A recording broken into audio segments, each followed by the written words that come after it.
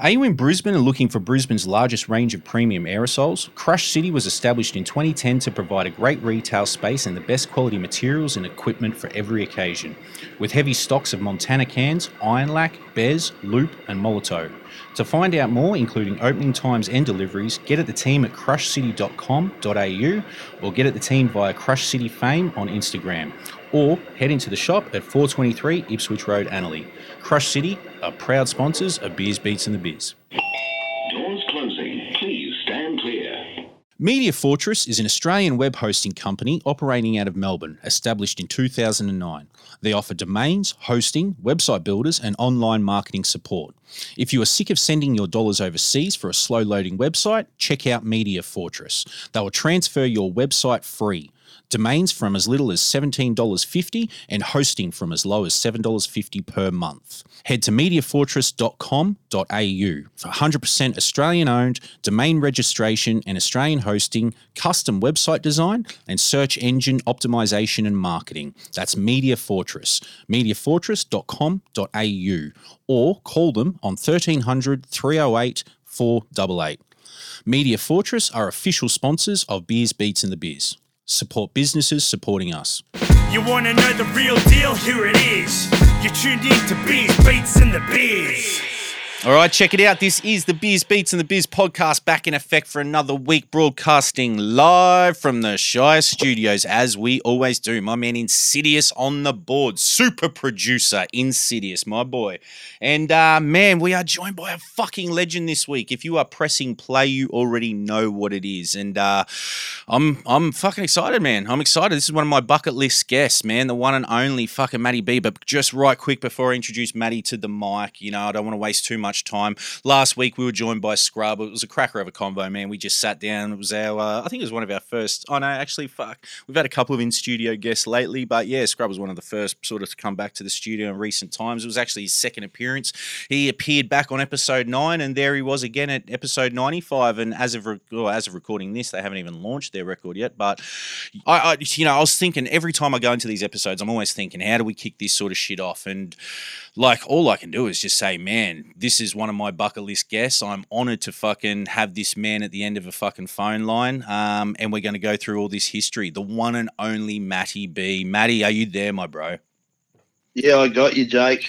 Oh, mate, it is fucking fantastic, dude. Like, you and I, we've had a couple of conversations, or, we're talking last night and we had a brief convo last week and shit like that. But, dude, it is a fucking, man, it's an honor to hear your voice again, dude. And to have you, on this show, no less.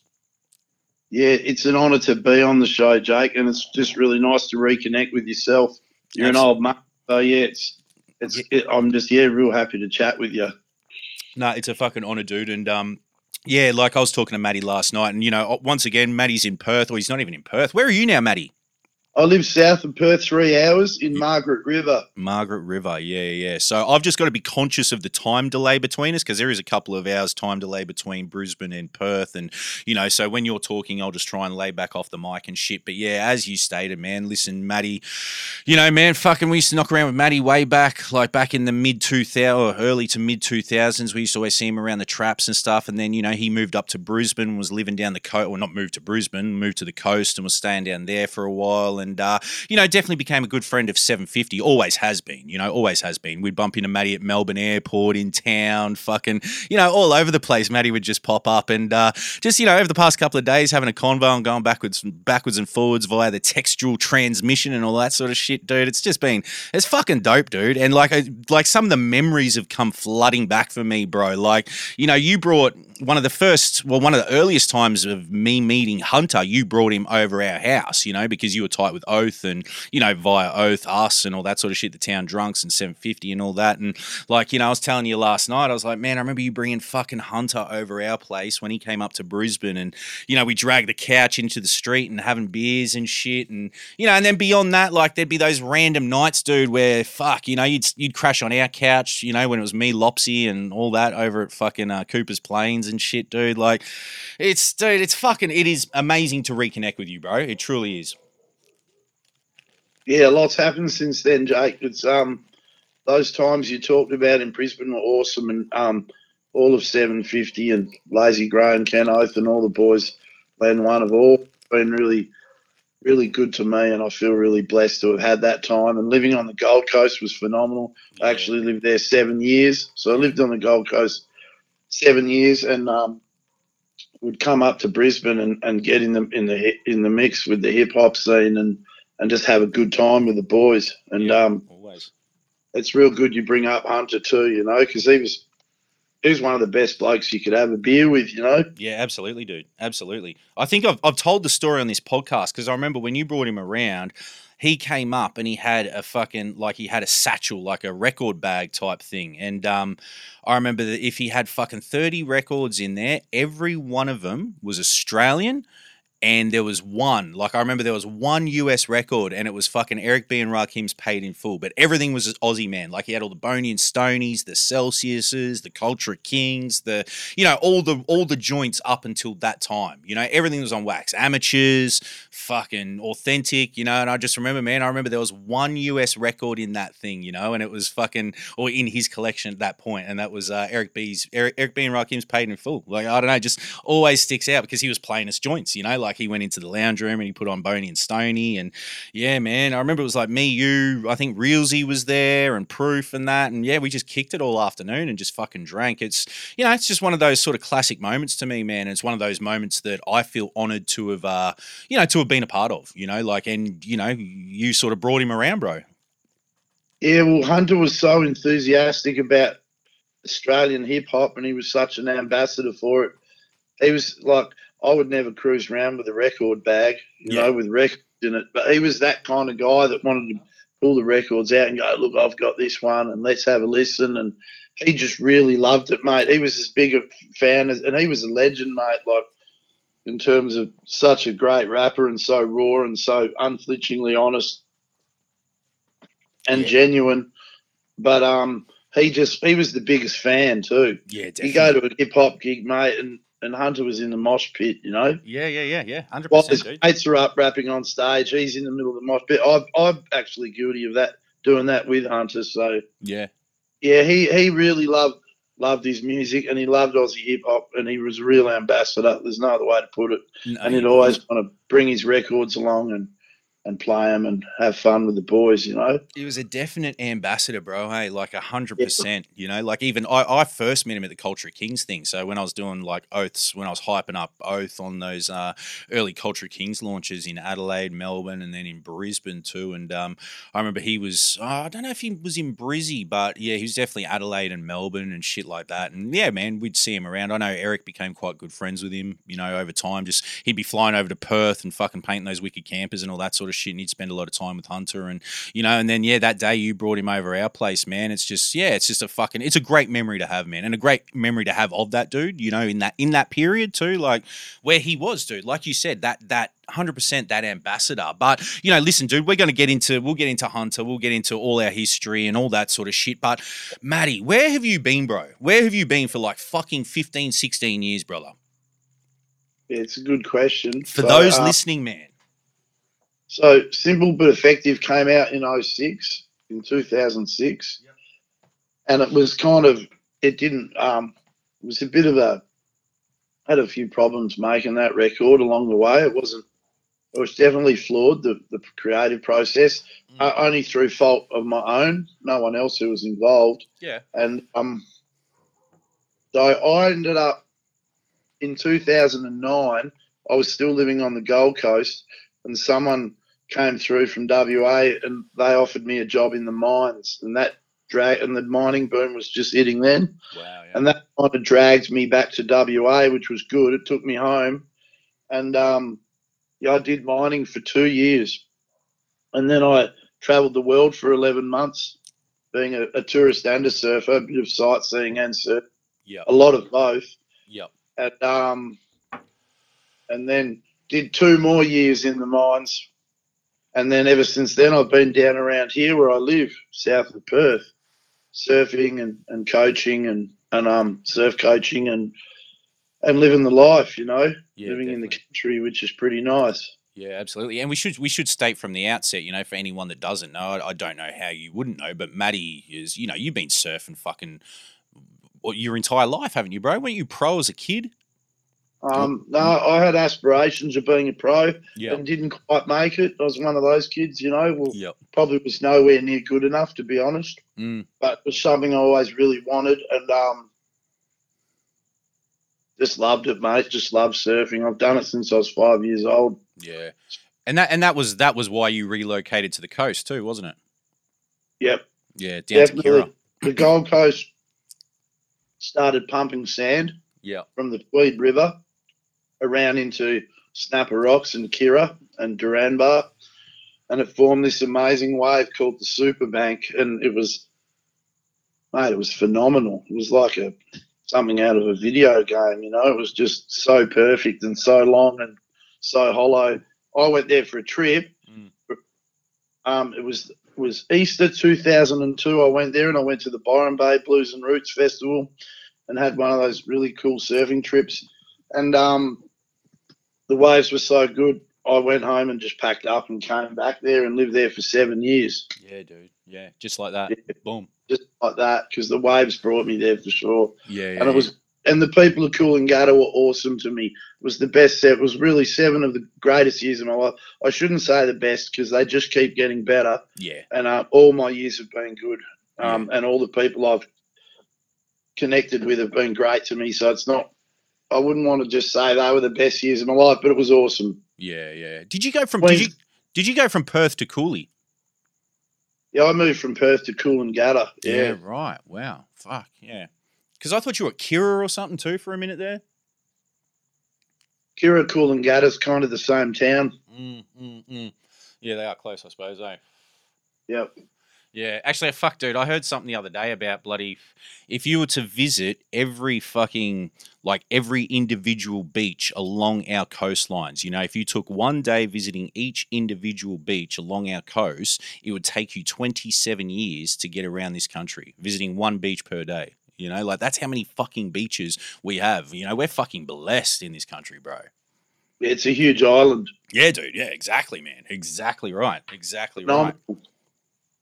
It's the best place on earth, Jake. That's why we live here. Yeah. Well, how'd you find, when you went back and then you did the mining and stuff and then you went and toured, like you were saying to me the other night, you pretty much went on a surfing tour almost, 11 months just traveling around the world. Where were the spots, bro? Fuck, we could probably spend 3 hours of a podcast just talking about your travels. But, what were some of the sort of standout places you visited over the course of that 11 months of travel? I can tell you the circuit in about 2 minutes, so it doesn't fill the podcast up. And I can just tell you the highlights within, So basically, my mate was getting married in Fiji, so I went there and I was the master of ceremonies at his wedding. Yeah. And then I went to Peru. I lived there 4.5 months, and then 2.5 months living in Mexico. So I was 7 months in Latin America, just surfing flat out and living the life, going to reggae concerts. Partying, Yeah. Peru's like you can fill in the gaps for me, mate. But no doubt. we went there and gave it a good go and had amazing waves. And I went to Machu Picchu, the lost city of the Incas.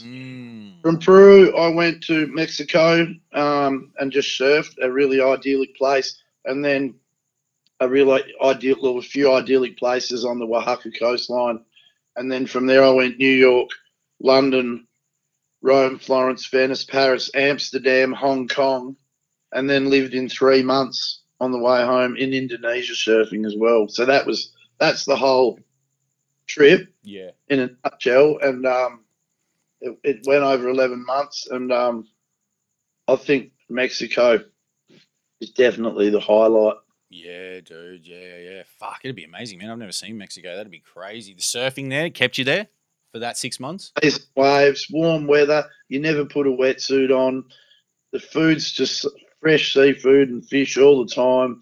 Rice and black beans and fruit, mate. Lots of tropical fruit and just a tropical paradise, really. And I went to this one place where the police and the military don't go. It's called Chikawa. It's in this river mouth at the end of this river mouth promontory, and that had most perfect waves, and it was a very bohemian place because there's no military or police presence there, and apparently a slave ship had been marooned 100 years ago there, and all the slaves had African, they'd swum ashore and mated, or had interbred with these Mexican people. So Yeah. there's that guys at this place that looked like there's a kid called Omar who surfed really good. He looked like Jimi Hendrix, Yeah. and his father exactly like James Brown, and Jesus. had the same afro with the sideys, and they were very. And you could smoke weed there. No one cared. You could do whatever you want. It was just like a paradise. Yeah, bro. Yeah. You kind of sit in a place like that and you go, this is when you see those movies where the criminals get away with the millions of dollars and go to a beach in South America or Central America. Yeah, dude. That's what it is. It's absolute paradise, Fuck. Sounds like it. Mm. Yeah, dude. Well, when did you get back from there? That was I left for that trip in November 2011. Yeah. And got home in October of 2012. Yeah, right. Yeah. And then what sort of fucking, dude? I mean, we're still talking 10 years between then and now. Like, where you been, bro? What's been happening? Well, then I went back out to the mines for 2 years. Yep. And I lived down in this area, the Margaret River region. I actually live at the moment in Quarramup, but which is close by to Margaret River, but I was living more up the northern end, which is Dunsborough or Yellingup. And this place is just craft breweries, vineyards, incredible. We're on a cape. It doesn't matter. You can drive 10 minutes and you can be in a sheltered beach with no wind. Yeah. Because you're on a cape. It's kind of like living on an island. And the waves here are world class. And a lot of, when professional surfers talk about this coast, they put it next to Hawaii as being one of the most powerful coasts in the surfing world. So living here is world class for me, you know what I mean? And I work as a surf coach. Yeah. So I basically, while I work after getting back from the world tour and doing the 2 years in the mines, I lived down here on my week off, and then because it was a 2-and-1 roster, and then I did that. Towards the last 7 months of it, I lived in Bali on nice. week off. So I was FIFO out of Bali, and I was driving a dump truck for Rio Tinto up north, but living in Bali and surfing perfect waves. Fucking beautiful. And partying and playing up like a second-hand lawnmower. Fucking 2 Bob Watch, mate. Yeah, you can imagine. I can imagine, dude. Oh, it's fucking crazy, bro. But listen, man, like, we go backwards, we go forwards, we go fucking through all this shit, man. Like, but listen, man, what we really should get to is that you are fucking back in the studio, bro. You are back making music. We've been talking about it over the past couple of days. Matty even let me in on a couple of verses that he's got coming out and shit. Like, man, this is vintage. Like, the vintage but new. Like this is Matty, and dude, what you were sort of spitting to me, you're fucking stepping it up, bro. Like, you're back because this is, for those listening, man. This is a man. When I say he's one of those pieces of the puzzle, like, he's a man that gave us those moments, like Fridays alone is, probably, it's one of the earliest, it's one of the earliest hip hop tracks to really catch commercial burn like that, to get that fucking play, it was kind of like, Fridays, the barbecue song, I think it really kicked off with the barbecue song, and then sort of Fridays came through and shit like that. Like, dude, you've given us moments. I mean, beyond Fridays, too. I mean, Beer with Dazza, the Courageous LP, fucking Courageous itself, Culture of Kings. Like, I want to go through all this shit, dude. But right today, you are back in the studio, bro. You are back working. You're working with numerous artists around the country. What can you let us in on, man? What can you fucking share with us all? Well, it's all about really always being SBX and being syllabolic, a syllabolic member. And I've got to thank the boys. They've always kept the studio door wide open for me. You know what I mean? Yeah. Super shouts to Syllabolics too. We've had Opt on the show. We've had we've had Opt on the show. We've had Mortar on the show. Well, dude, that's, we've been pretty slack in terms of going to Perth and stuff like that. But yeah, sorry to cut you off, bro. But yeah, big shouts to the Syllabolics crew. No, that's cool. So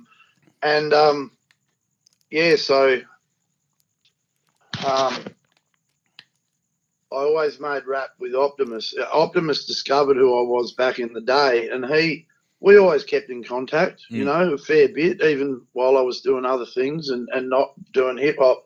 But what I was trying to say is the boys always kept the studio door open and were always so welcoming, even though I wasn't contributing anything to the scene. Which I just think that the loyalty they showed me is phenomenal, and I count my blessings every day, and I'm real blessed to be a part of the Syllabolics crew. Yeah, absolutely. And, me and Scott, we'd record. And about 3-4 years ago, Scott was working on a Syllabolics record, and he rented this house and overlooking the beach. It was a mansion Airbnb, and he invited all the boys, and we all spat verses for a Syllabolics record. And that hasn't come out yet, but I'm sure one day it'll come out of the vault. And it was just the funnest weekend ever. We got to see Downside play with AB Original. Sick. At this event in Perth down on the river. And it was like I got to rap with the boys. I got to go to a rap show with the boys. And at that point I was like, geez, I really, really miss this. You know what I mean? I miss this so much. And then whenever Downside came to Margaret River, I'd go see them. And then D-Raft started coming down. When he'd come to Margaret River, I caught up with him on a couple of occasions too. And seeing Complete and OMAC and the Psych Ward and all the great new WA hip-hop coming through, it was like, man, I can do this, you know what I mean? Why aren't I doing this? It really made me ask the question to myself. And then Scott would come down and say, let's record you for a weekend for fun. And he'd come down and he got an Airbnb, and I did a couple of songs that are actually on the new album. Sick. So I did like 2 or 3 songs, and they weren't bad, you know. They were pretty good. Going to go on the album, and then he just said, we always talked about, I was like, I should do an album, Scott. And he was like, yeah, you should do an album. And then he'd go back to his busy life, and I'd go back to my busy life, 3 hours down the coast. And then then nothing really would happen because we were busy with other stuff.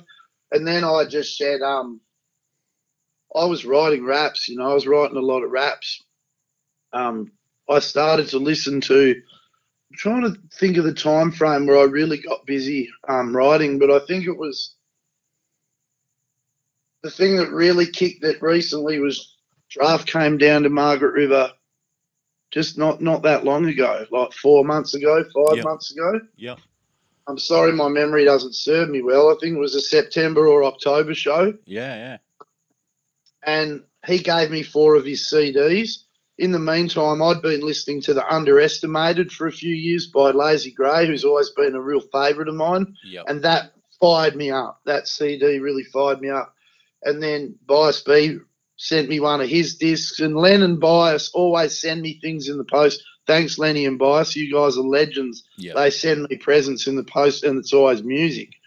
So I got Lenny sent me the Underestimated, and Bias sent me his new joint, and he sent me a rapper he really liked called Tommy Baker, and I really like the way Tommy Baker raps, and he's really street, and he's not street anymore, but he raps about when he was really street and what he was up to, and it's really proper hip-hop, and he's great, and his flow patterns were just phenomenal, and his beats were cool, and the way he used the language was really funny and quirky, like he made you laugh. And I really love hip-hop that makes me laugh. So I was listening to Tommy Baker and Lazy Grey, but a lot of Drafts, the albums I was listening to of Drafts were Who Am I, Brothers Grimm, Shadows and Shining, and Four Mirrors. I was just listening to them a lot, and that became a tutorial for me because we know how successful Draft is. We also know how humble and how much of a real dude he is, and comes from a graph background, and how he's just one of the nicest humans on the planet. So he had me at the show for free and let me drink the rider, and then gave me 4 CDs. And by then I was already really motivated to write. It was burning inside me. And then I just used his CDs as textbooks because for me, he's the most lyrically skilled guy in Australia, in my opinion. Most diverse and just, talented. So I was just drawing inspiration from Draft, from Tommy Baker, from Bias B, and from Lazy Grey. And I can honestly say they're the artists that really got this kicked back in for me, kicked me back into really wanting to write. That's dope, dude. Haven't you spoke about Tommy Baker last night, dude? I haven't heard much about him. Is Bias producing him, or was he out there doing his own thing? No, there's a guy called Mixer that makes his beats. Yeah, I remember Mixer. Yeah, definitely. And Mixer is also where Bias records sometimes. Yeah. Well, Mixer used to be Bias's DJ too, didn't he? Yeah, I think he DJs for him. I know that he helps arrange his tracks, so I think Mixer is an integral part of Bias's creative process. Yeah, he's always a good dude too. The work he's doing. Yeah, definitely. And Tommy Baker also records at Mixer's studio, so right.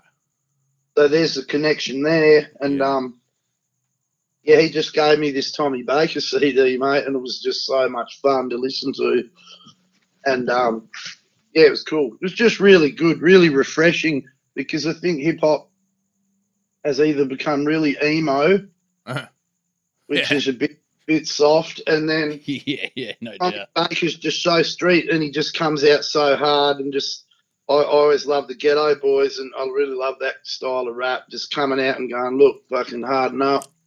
And he had that edge, he had that edginess to him, and I was like, man, I like this guy, So yeah.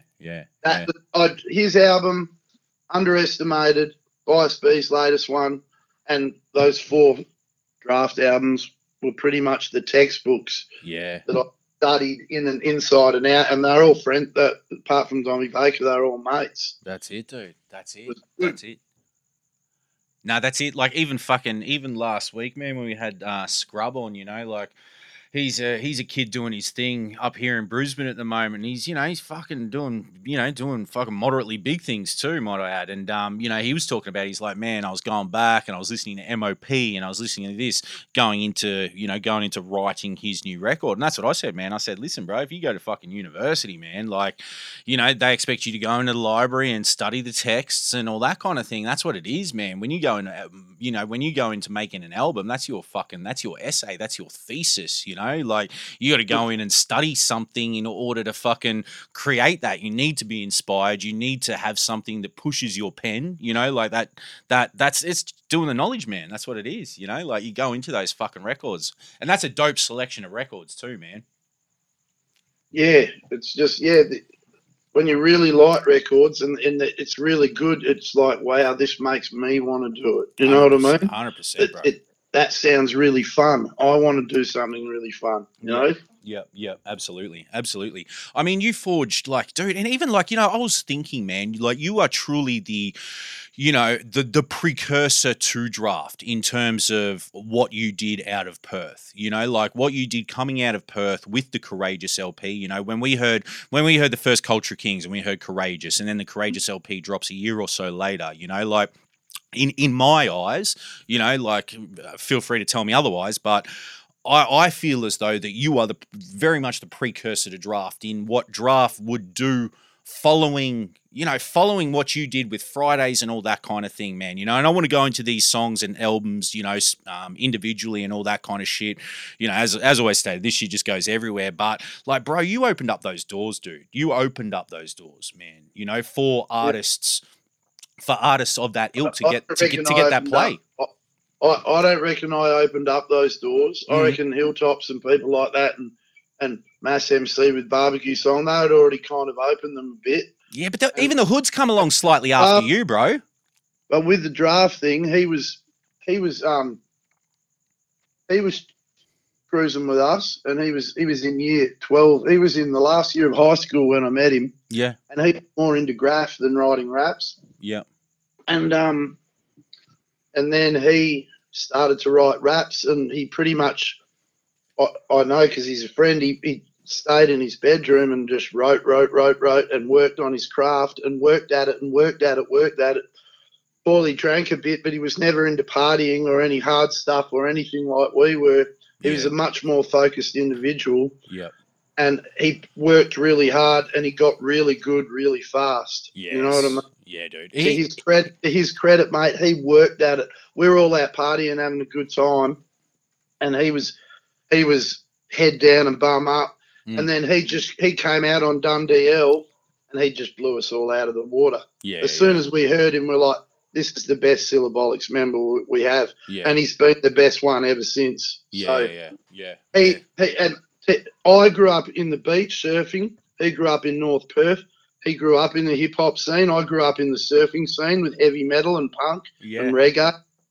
And, mate, it just cultivated him into the amazing artist that he is, but he got good real quick, but he worked hard at it. He worked super hard, and he still works super hard to the day. That guy's the hardest working musician.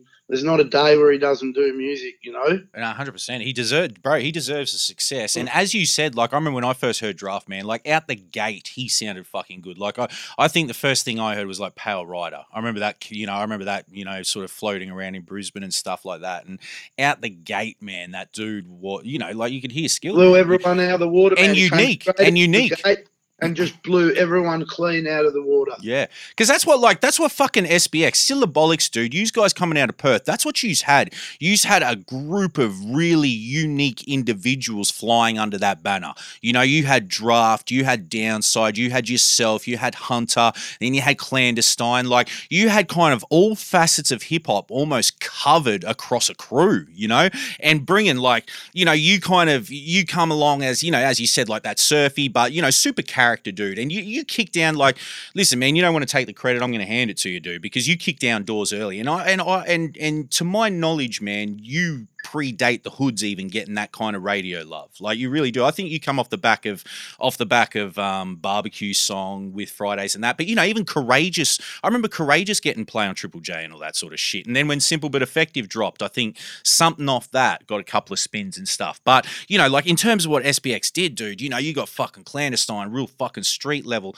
I mean, Downside, you know, forget about it. I mean, what a Downside did everything, and then Draft, man, you know, like, it's an amazing crew, bro. An amazing crew of fucking incredibly talented individuals, you know? Clandestine were phenomenal. They were before their time. Yeah, definitely, dude. Definitely. They were like Jedi Mind Tricks of Australia before people even really appreciated Jedi Mind Tricks for who they were. I kind of agree, eh? I definitely agree. They were like they were a bit like the Gravediggers a bit too, and that Wu-Tangy stuff. I really like them, and Tomo drew that really cool art.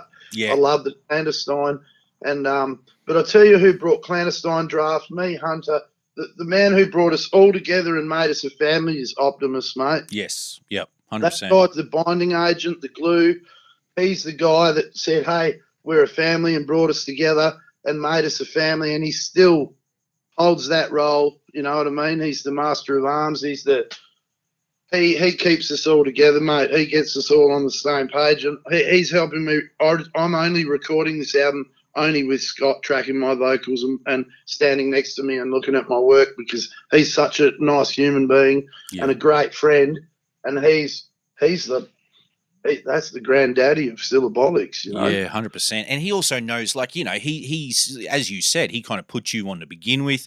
You know, like, listen, for anyone listening, go back to his episode. We had Optimus on, I don't know, maybe 10, 15 episodes ago. I can't remember. It was a great conversation, man. Like, you know, if any of you dudes ever make it to Brisbane, man, I want to get you in the studio to sit down, you know. Like, Optimus was amazing, you know. Like, it was just a great conversation. Go back in the history books and go through that one, because we talk a lot of the SBX stuff and all that kind of thing in that episode. But what was my point? I can't even remember. But, like, even when you were like when you were up here, and I remember you were recording with Gav doing Simple But Effective, you were still sending all the music over to Optimus, weren't you? So Gav was just recording, and then you were sending the shit over to Perth.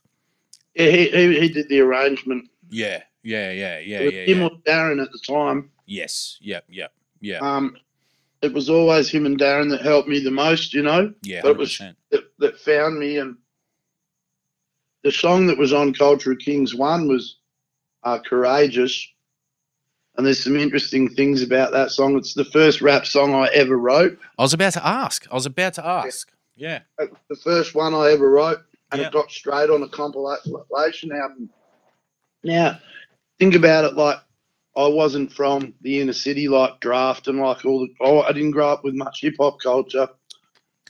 And I just happened to meet them and had a little crack, and it was almost like it got on Culture of Kings 1, and I still didn't know how to rap, Jake, really. You know what I mean? I was a learner. Yeah. I was still a learner. And And from that point onwards, I didn't work very hard at my music. So that's the biggest lesson for me with all that historical stuff, is that maybe this time round I put a lot more effort into the music. You know what I mean? Stepping the lyrics up, like you just are you placing a lot more focus in your sort of lyrical content or delivery or flow at this point? Yeah, the flow and rapping on faster beats. Yep. Different flow patterns and trying to become more complex. Yep. I still feel like I'm just a student of the game. 100%. Surrounded by all these amazing mentors like Optimus, Draft, and Disaster, mate. Disaster's this. Everyone thinks he's a producer, but mate, the way he raps is just absolutely ridiculous. And then you've got Mortar, the list goes on with the syllabolics. It's so deep. There's so many good guys. Yeah. I just feel like I'm still learning from the boys. I feel like I'm the guy learning off the rest of them. Yeah, dude. Yeah. And that goes back to what I'm saying, man. Like, I seriously think it is without fail one of the most unique crews in Australia, in that the individuals within the crew are just, you all stand separate, like even with us, even like 750 and all, like we're largely kind of, we kind of follow the mold, like we follow the mold that Lay's said, or, whatever. You guys all kind of did your thing. Like, and when you talk about Courageous and all that kind of thing, you have to listen to it within the context of the time that it was released. Like when you listen to it today, you got to understand, man, this, like you were writing raps when this fucking country didn't even know what Australian rappers were, or could be. And you're fucking doing it in that moment, regardless of what background you come from, Yeah, sure, Mortar, Draft, Daz, there's a handful that are fucking definitely technically more proficient than what you were, but still, man, like, it's within the context of the time period to me, like it's part of the charm of the music, dude. It's part of your character, Well, that's nice of you to say that. Oh, fuck, man, I fucking, like, that's what it is, bro. Listen, dude, listen, man, I was going through your joints on YouTube today. 500,000 fucking plays, some of them, bro. Like, and they're not even, like, some of them 500,000 plays. And they're not even got videos, man. They're not even clips. They're just fucking songs with the album cover attached. Like, it's like, fuck, man. And then you scroll through the comments, it's like, where's Matty? And, like, that's why I was like, man, like, I've been the same, bro. I've been like, where's Matty? Like, what's Matty doing? I think when we spoke to Optimus, it was like, where's Matty at? Like, where's fucking Matty? Because as stated from the outset, we always used to bump into one another all around the traps, We'd be at fucking Melbourne Airport, walking into Melbourne Airport, coming back to Brisbane, and Matty would be walking out of it, Like, I'd be like, fuck, let's go share a spliff in the car park, and, we'll go our way and you go yours, and, and then we bump into you in Brisbane and all that kind of shit. And, dude, it's fucking, bro, it's great to hear you back into the swing of things. But, okay, so let's get back into, like, I tend to fucking waffle on and shit, man. We're going to get into the fucking nitty-gritty of all this music and all that kind of thing, but you forged some strong connections in Melbourne, because your first song recorded winds up on Culture Kings, so how does that come about, dude?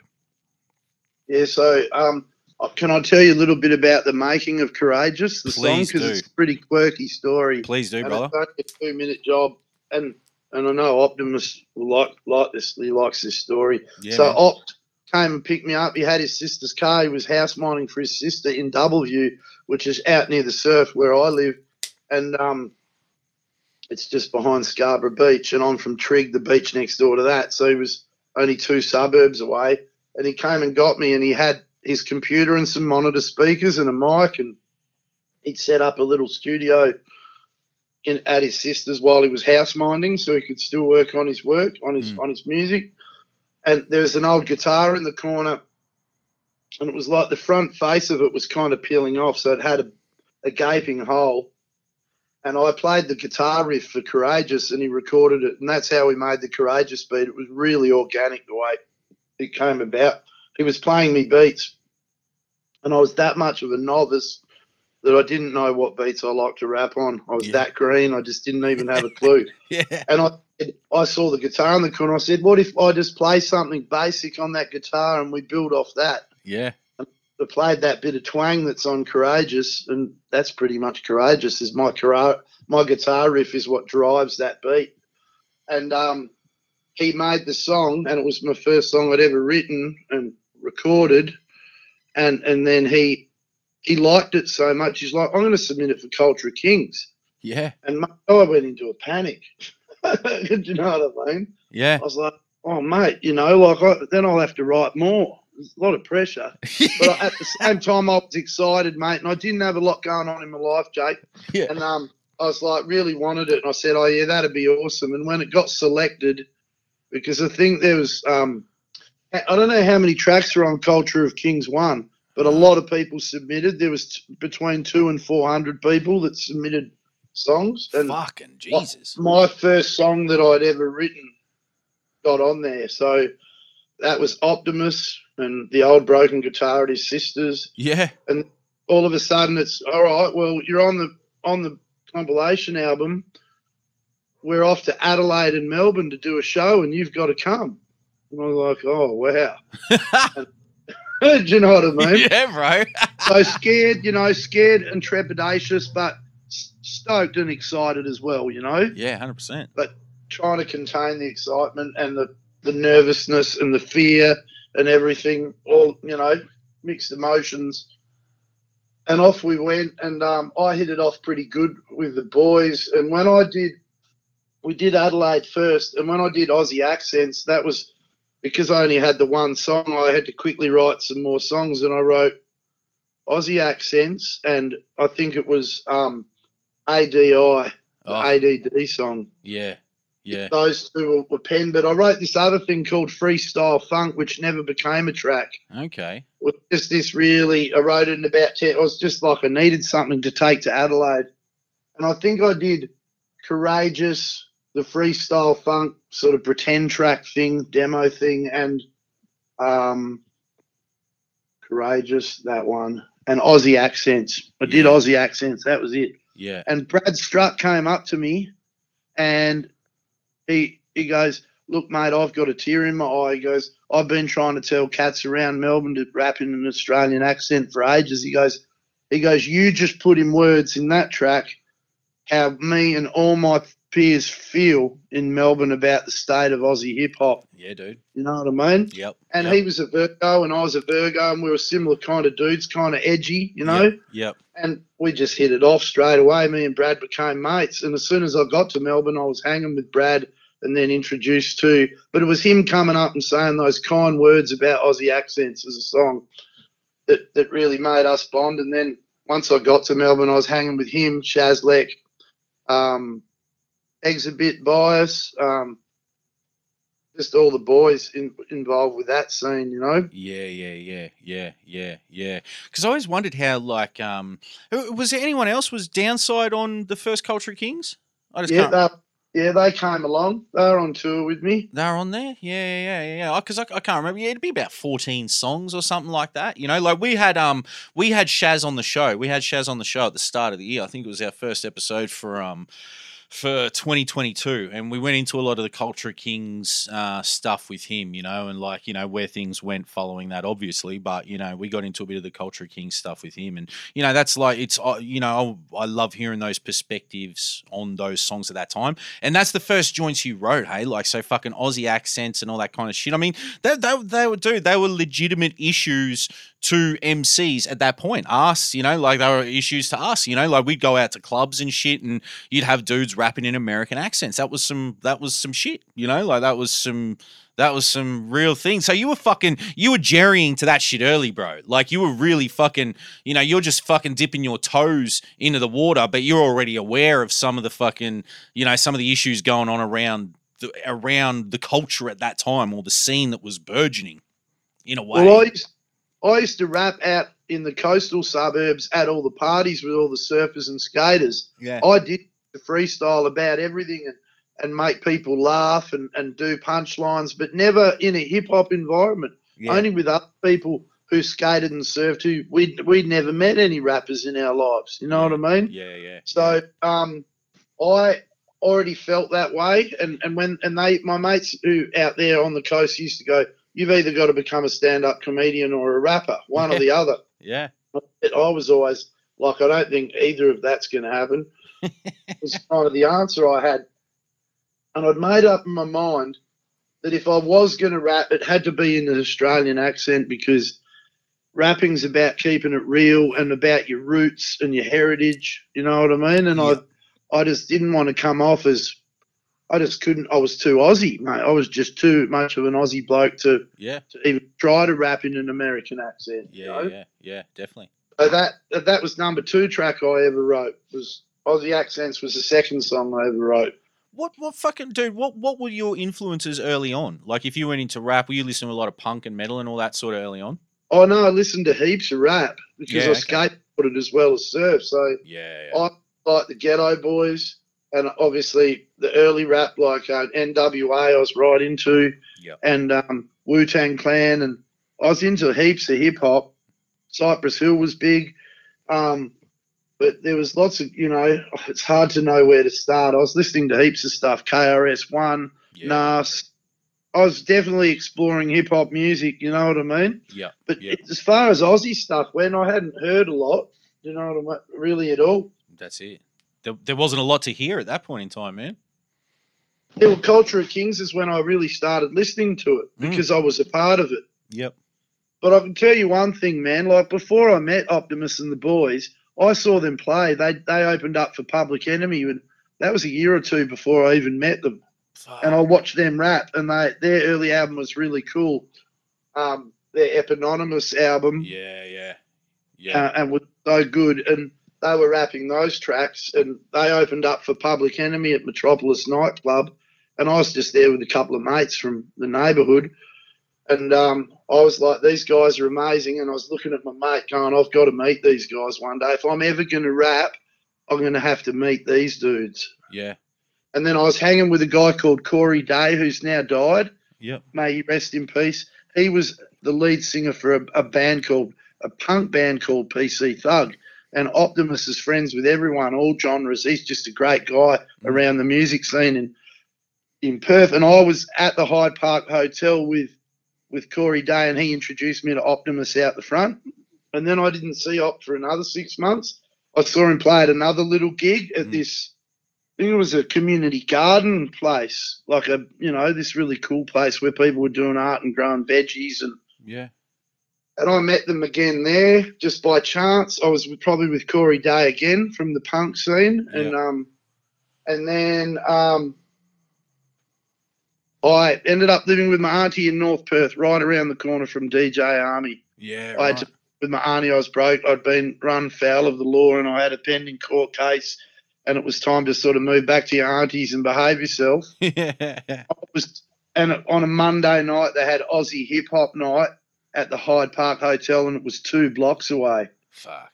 So I was going down on the Monday and watching the open mic and the DJing, and Army was 16, and he was already in there DJing up a storm, playing really good records. Yeah. American and Australian hip hop. And I used to go down with my mate Kai, and in the end, Kai knew I could rap because he'd been at all those parties where I used to rap out on the coast with the boys, and he, I think they were passing the mic around, and I was too nervous to ask for a go. Yeah. I was really nervous, but I really wanted it at the same time. Yeah, definitely.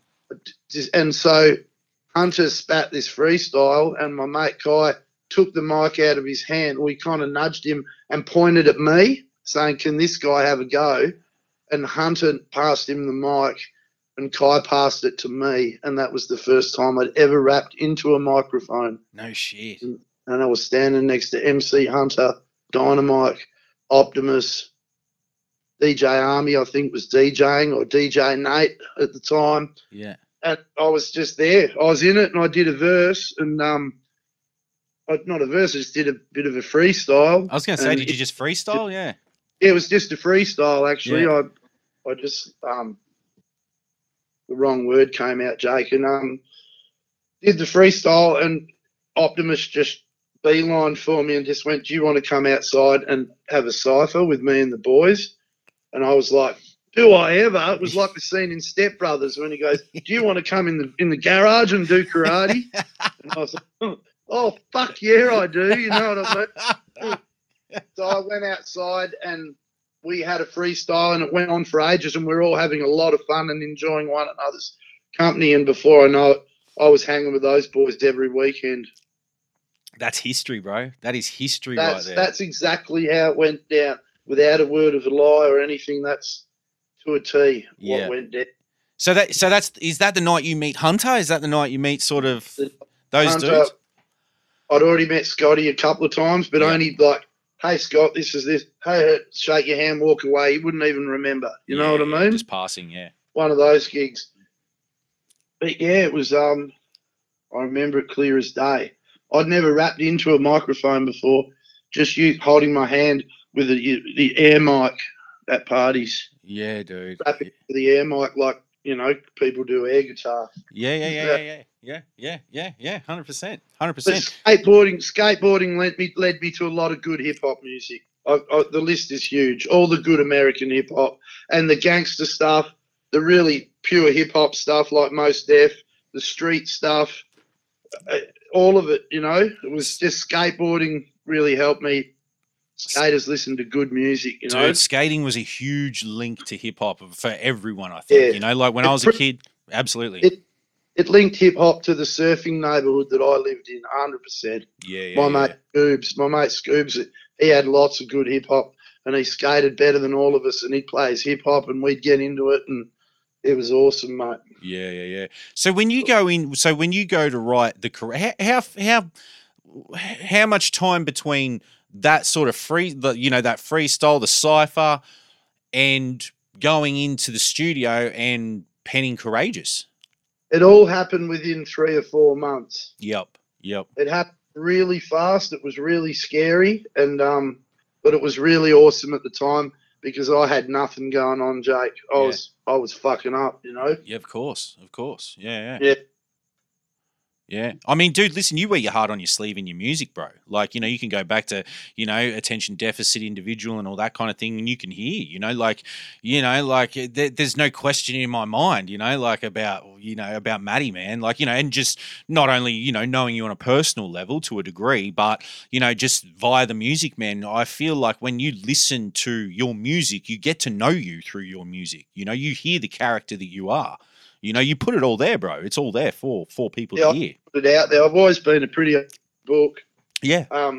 Obviously, being older and a bit more wily now, I know when to not show my cards. Certainly. But back in those days, mate, I was just here I am, fucking take me or leave me. And, you know, some people loved me, some people hated me, you know. Yeah. I've got flogged as many times as I won, probably more times than I won fights. But that was just, my personality was in your face and it was straight up and I had a loud mouth and that's how I was. Yeah, dude. Yeah, but you're always fucking good-natured, bro. You know, like always. Yeah, I'm pretty mellow. Yeah, dude. Always a good-natured dude, man. Always a good-natured dude. Probably a hippie at heart, Jake. To be honest, 100%, bro. I remember, man. I remember this dude pulling out a fucking pipe in the Brisbane Mall and smoking weed. Like, there's hundreds of people. It's 2:00 on a Friday afternoon, and Matty's sitting on the bridge. Like, you know, we used to fucking drink. For those listening, we used to drink in the mall. Like, we'd finish work on a Friday afternoon, go to Rocking Horse, have a dig, and then you were in there one afternoon, Matty. I was telling you a story last night. I think like you'd gone to register your tracks with APRA or something like that, or you'd been in the Valley, and I remember you coming through, and it was like, Matty, and he sat down, dude, and you just pulled this pipe out and fucking start having a little chop in the middle of the fucking mall in town. It was just, you know, it was just dope, dude. Dope times, dude. Dope times, man. Fucking good times. But like moving through shit. Fucking so Courageous comes out, Culture Kings. Well, you know, so you're building those relationships around Melbourne at that time. You start hanging tight with Shaz and Brad and Bias and all those dudes through Obese. Yeah, and there was a few other really, I'm just trying to remember some of the other guys who didn't rap who were really cool. Well, how do you come to be signed to Obese? How does that come about? Well, I never signed. Oh, you never signed anything? I was always on my own label. Yeah, B-Style Records? B-Style Entertainment was always my thing, and I'll bring out my new thing. Will still be on B-Style entertainment, and but I needed someone to distro it. And I spoke to Shaz and I said, look, I don't want to sign one of those record deal things where I don't own my music. Yeah. But how would you feel about a distro deal? And he was like, yep, no worries. And so he did the distro. It saved me going to the post office and posting CDs all over the place, you know? Exactly. And that was it. And we'd become good mates and really enjoyed partying and having a good time together. Yeah. You know what I mean? And Shaz is a real character, as you know, and he's a real generous guy. He looked after the boys. He looked after me so well. He's like, you know, he's a bit of a father figure to that Melbourne, to the crew hanging around the OB shop. And I've heard stories from Bias where, you know, Bias and that are working in there and crew have come in wanting to cause trouble. Yeah. And Shaz has just, Bias has rung him and said, you know, there's crew down here trying to beef and carry on.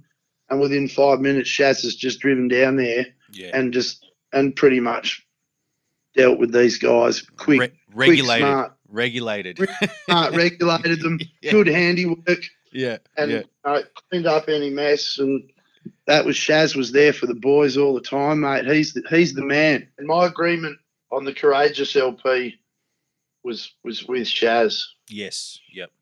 So the agreement I had when Pegs bought Obese Records, he had to honour that agreement. Yep. He wanted me to sign. He wanted me to sign on the dotted line. Ah, yeah. Pegs wanted me to, and because that's how he wanted to run the label. Yeah. So he wanted to have some control of the music of other people, which is fine. That's what record companies do. Yeah. But I was never down for that because I always wanted to own my own shit and always be my own master. And I was only ever looking for distro deals. Yeah, that's from my perspective. That's the best way to put it. You know what I mean? Yeah, absolutely. I always wanted to retain full copyright ownership and be able to license my music to a compilation album like Dog's Breakfast and the Ministry of Sound one that I was on. Fridays went a long way. It ended up on two different. There was Triple J's most requested, the Dog's Breakfast album. Yeah. And it's on that. And Triple J had to deal with me directly. Yep. Not with Pegs because it was a distro deal, not a record deal. Yes. And the same with the Ministry of Sound one. It was an FHM selections, like bloke songs. It was kind of like you bought FHM magazine and you got this free Ministry of Sound CD with songs for fellas. You know, it was for him magazine. Yeah, songs for blokes. That one too. So, yeah. What was on that? And once I did Simple But Effective, I just moved to Shogun. I just got Shogun to distribute the music, but that's another whole story. Yeah. We'll get to that. And we'll get into the Friday stuff and all that sort of shit. But what was I going to say? Well, you dropped the same year as the Authentic, didn't you? Courageous what year was Authentic? Well, the Authentic's 02? No, I was 01. You're 01, eh? Of 01, I think my stuff came out. Okay, yeah. So slightly before the Authentic. Wikipedia might be wrong. Sometimes Wikipedia gets edited wrong. Yeah, definitely. And corrected. It could be 02, but I'm pretty sure it was 01. Now, like I was saying, I was looking for an actual release date. Like I was like, man, when did this come out? Because I was checking this morning, and Discogs is like 02, and then you got a Wikipedia page that says 02, and I'm like, I'm just looking for a release date. Like, was it March the 23rd, 2002, or was it 2001? Like, I mean, Wikipedia does get a lot wrong. If you can get hold of a CD in the case, it'll say executive produced by Matty B, copyright 2001. I'm pretty sure. Yeah. No, it's just looking for a release date. What I remember seeing on the product is, everything you sell has to have a copyright date on it. Yes. Yep. I'm pretty sure that's what it says. But I would like to, if you'd like to correct me, I'll stand corrected. But I'm pretty sure it was 2001. I'd like to think it was anyway. Yeah. Well, it makes sense because it comes pretty quickly off the back of Culture Kings, doesn't it? So, okay, following, you drop on Culture Kings, you got Courageous on Culture Kings, the first joint. Are you immediately working on tracks for the Courageous LP Yeah. off the back of that? You know, you were saying Yeah, before, not you very did hard, but yeah, working on them for sure.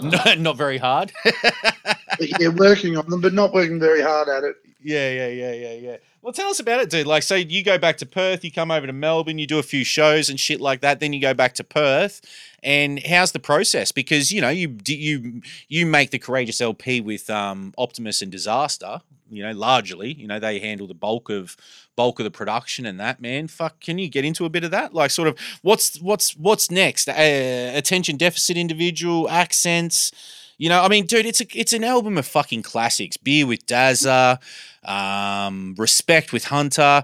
I mean, fucking Raw Cause, bro. Raw Cause is nuts. Like, I was listening to that shit this morning and I was like, dude, I'd forgotten how good some of these joints are. You know, like Raw Cause, if the drums were just a little bit harder, it wouldn't sound out of place on like Showbiz and AG's Goodfellas. You know, like it's a fucking tough song, bro. Like it's fucking just, it's sick, you know? So how's the process, man, going into the album? You come back to Perth, you've sort of seen what's going on over in Melbourne and, you're doing your thing now. Mate, let's get into it, like making the Courageous LP. Yeah, so we get back from Culture of Kings 1. Yep. And Scott says, because it's always Optimus who was helping me right by my side all the way through, he says, well, you've got to do an album now. Because people, you can't let people sleep on you. That's it. And I don't even know really hip-hop terminology that much. And I was like, what does sleep on mean? He goes, forget about you, mate. You know what I mean? Yeah. So I said, oh, sounds good. And then I got quite keen to do the album, and then we just started chipping away at it, Yeah. And that was it. And I think Accents was the song. And then we did I think the third song that came was called the ADI one, would have to be the third song I wrote. Yeah, it's an amazing song.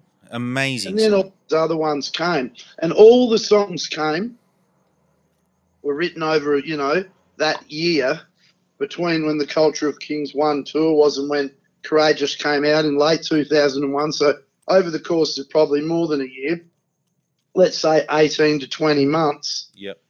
And I had everything done, and Fridays didn't exist yet, just to tell you exactly how it played out. And I was round at Daz's with Scott, and he goes, I said, oh, well, is this it now? Can I put this out? Is that enough? Because I was really lazy. And I was always trying to get out of rapping and get back to partying and going surfing and having a good time. So I was, is that enough now? And he was like, nah, dude, you need one more song. I said, and I think I got cranky. I was like, well, fuck, I don't want to. That's how lazy I was, I was so humbly, Yeah. And they said, no, you got to have another song. And I said, we're at Daz's, his parents' house there. And I said, all right, well, Daz, have you got any beats? And he played the Fridays beat, and I liked it straight away. And I said, oh, I really like that beat. That's good. I said, can I get a pen and paper, please? I'll just go outside for a minute. I went outside. It might have been 20 minutes or an hour. It wasn't a long time, I don't know if they watched half a movie. I don't know how much time lapsed. But I recorded Fridays that day, and that was the extra add-on track that the boys kind of forced old Grumpy to record. You know what I mean? I do, mate. I do. I think that's the most unflinchingly honest way to put it. And that was the song that everyone liked. So it just showed me that you can sit there and pen these really political tracks. Like the track I really like is the one about I can't even remember the names of some of the songs. So the one where I'm having a go at John Howard for not saying good. Oh, Reconciliation. Reconciliation, yeah. Reconciliation, dude. So, absolutely. yeah, Important song too, dude. An important song. Matter. So writing those really political tracks and making all the words rap used to take me months at a time. Yeah. To get them right, you know what I mean? And then Fridays was written in 20 minutes. It's fucking. It's kind of like the ones put all the effort into sort of got overlooked or didn't become that popular. the political ones, I guess. But as soon as you rap about partying and having a good time and lighting up, people listen to the music. And that was a huge lesson for me, Jake. You know what I mean? Yeah. You can't just be political. You can't just bang on about the negative things in the world. You got to rap about having a few beers and chasing a few girls and hanging with the boys, you know. For the courageous, I wanted to make some fun hip-hop and I wanted to make some really political, I guess you'd call it, you could call it punk-based hip-hop or just social commentary, you know, like Bob Marley's very political. All my influences were really political. Rage Against the Machine are phenomenal, you know. I love that band. Yep. And I wanted to sound like my heroes. And I thought if I was going to say something, I want to stick it to the man, Jake. You know what I mean? I want to fucking tell the system how fucked it is. And I'm still doing it on the new album. This is a lot more street, this new album, a lot more battle rap, but it's still got the reggae and the political undertones all the way through it, just not whole songs. Yeah. Instead of having a whole song that's political, maybe just have a line that says it, you know, says what I want to say, just in one line. Do you know what I mean? Definitely. Sometimes, bro, listen, you can convey a point as simply, you know, it's as simple as conveying a point with a line or a whole song. It depends, you know, how you're approaching it and the whole bit. But that's what with the Courageous LP, man, and like, you know, having it fresh in my mind, having gone through it over the past couple of days again, and just like going through it, man, like it's an incredibly well balanced album, and it's good to hear your perspective on that, like knowing the social conscious that exists in you sort of beyond the party, because you give us the party joints, but then there's like ADI, dude, is an incredibly personal song. Like, you know, you're talking about your childhood, you're talking about all kinds of mischief and all kinds of fucking goings on, you know. That was a therapy for me. That was a real therapy, and at that stage I hadn't been to counselling with my father, and me and my father had fallen out for quite some years, and in between making that record and simple but effective, me and Dad went to counselling and buried the hatchet and have been really good mates ever since. Yeah. So I hadn't been to a counsellor ever in my life when I wrote The Courageous, and I think ADI was me getting off the chest some things that deeply upset me about my life. You know what I mean? Dude. Yeah. That's been just, you know, I'm just glad that me and the old boy are like tight as now, and we're best mates. You know, that's the end result's been awesome. Yeah, so you've reconciled some of those differences? Oh, we reconciled them and never even brought them up again. We just agreed to forgive one another and only look at what we could give each other. Yeah. And that's how we've played it. We just try and do nice things for each other now all the time. Yeah. Did he hear ADI? Yeah, he did. He was actually quite hurt by it. Yeah. And I didn't write it to hurt him. I wrote it to get stuff off my chest. Yeah, like there doesn't.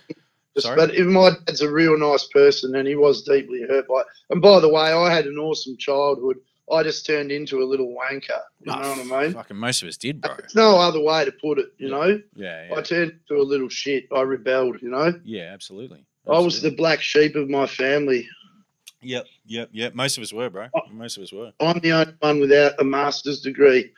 Everyone else has got a PhD or something in my family except me. I'm the uneducated one. Hip-hop was my college. Yes, dude. Yeah, that's it, dude. That's it. I mean, some of us gravitate to music, you know, like, fuck, man, I come from a big family, and it's largely the same with me, dude. And, you know, like, I kind of realized as an adult that this is where I'm supposed to be, man. Music is where this is my fucking university, you know, like I've done trades. I tried to do uni, you know, as a mature age student, all that kind of thing. Like, and I still couldn't fucking apply myself, you know, like it just wasn't there. Like, I didn't do shit in school, you know, like, and then, you know, not doing shit in school, you know, my old man's kind of old fashioned. She's like, well, you got to get a trade, you know, blah, blah, blah. You got to go become a Sparky, go become a this, go become a that. So you go get a fucking trade. You leave school. That's what you get fucking told.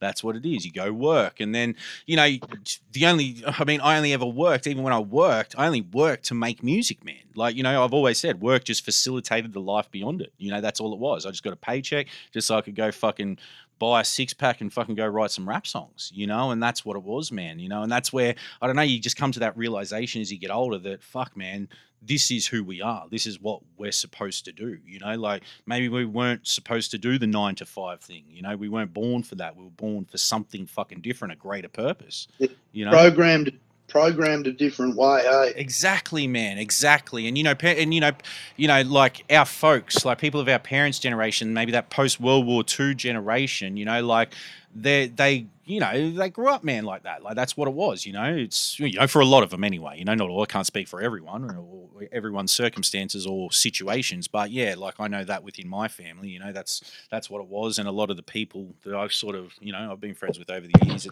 it's that kind of thing. But yeah, I mean, that's all by the by, but fuck, what were we talking about? Like going through the record, dude, ADI. We're going through the record and you're talking about the diversity of tracks. Yeah, man. Like there's just... You and Courageous. And I was just trying to explain, just to bring it all back together so the listeners don't know we've gone off the tangent, that I was basically just writing therapy and things for myself. It was pretty self-indulgent, but it was something I needed to do to grow as a person. And I think that's why when you listen to Matty B, you 100% get Matty B. Yeah. I think I needed to be myself. Yeah, yeah. To get off my chest what I needed to get. Like, it was therapy for me. So thanks everyone for being a part of my Dr. Phil fucking episode. Very nice of you guys, the Australian hip-hop listeners, to do that. Yeah, God, this shit just turned into The View somehow. Like, I don't know what the fuck happened there. I don't know what the fuck just happened, but yeah. But this is what you get, dude. Like, I don't think you could give anyone anything else other than you. It's who you are, bro. It's who you are. When you meet you in the flesh, when you meet you in person, you get you. You get the same dude that you hear on those fucking songs, man. There's not two separate individuals there. It's Matty, it's Matty, straight down the line. And I say that as the ultimate compliment to you too. Yeah, that's nice that you make a compliment out of it. And I just think, like I said, because it was therapy, I needed to be myself.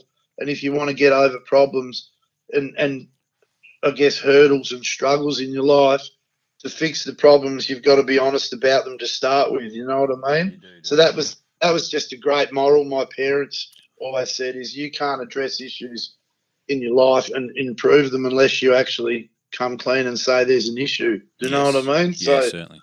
They taught me to be honest, mate, and they're the best human beings in the world. So yeah, that's all it is. It's just I just wanted to be honest. Yeah, absolutely, mate. Absolutely. And on this new album, I'm honest. I'm just way angrier and more into battle rapping and just having a go at things I think that have in the world that have just we've gone the wrong way, I think, with social media and a few things. I'm having a good crack at a few things, Yeah, bro.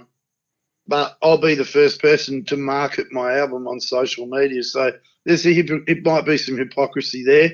I just think posting on Facebook everything you're doing, look, this is my dinner. Mm-hmm. Look at me, I did this. Oh, like me for doing that. I just think that's fucking weak. Yeah, you know what I mean? Yeah. Sorry, dude. Yeah. And we shouldn't validate our esteem by creating, what's the word, like media, social media, like photos and stories, so people can give us a pat on the back. You know what I mean? Like, to me, that's not a healthy way to validate your self-esteem. Yeah, you should be out achieving in sport or in the workplace and contributing to society and just letting that speak for itself and be humble. There's a lot of vanity attached to social media and huge amounts of vanity. Absolutely. Okay, let's move through the album a bit, dude. We'll start fucking getting through things. Like, I mean, the impact of Fridays, dude. While we're talking about this record, I mean, it's one of the linchpins of the album. I think it's a classic album, dude. Start to finish, it really just contains so much. But I mean, Fridays, the impact it had. Bro, let's get into it. I mean, even up until the point that Miles Ago recently put it out in 2019 as part of their Australian Archive 45 series. So like it's one of those pivotal releases, dude, without fail. It's a cornerstone release, and it was kind of Fridays in many regards. If we're talking WA hip hop, it's kind of like the Jimmy Ricard pre-Jimmy Ricard in a way. Like it's You know, that's what it was. It kind of was the Jimmy Ricard of its era. Yeah, it's nowhere near as good as Jimmy Ricard, but well, Jesus. it's not even remotely similar. But in terms of what it did in knocking down those doors, like Jimmy Ricard came through and knocked down fucking doors. Fridays did it fucking 15 years earlier. You know. Yeah, I mean, it's just good that it wasn't 15 years. I can give you the time constraints. Yeah, so, whatever it was, you know what I mean. 10 years. Yeah, I'd like to be accurate, but Jake, I don't mean to correct you on your own show in any way.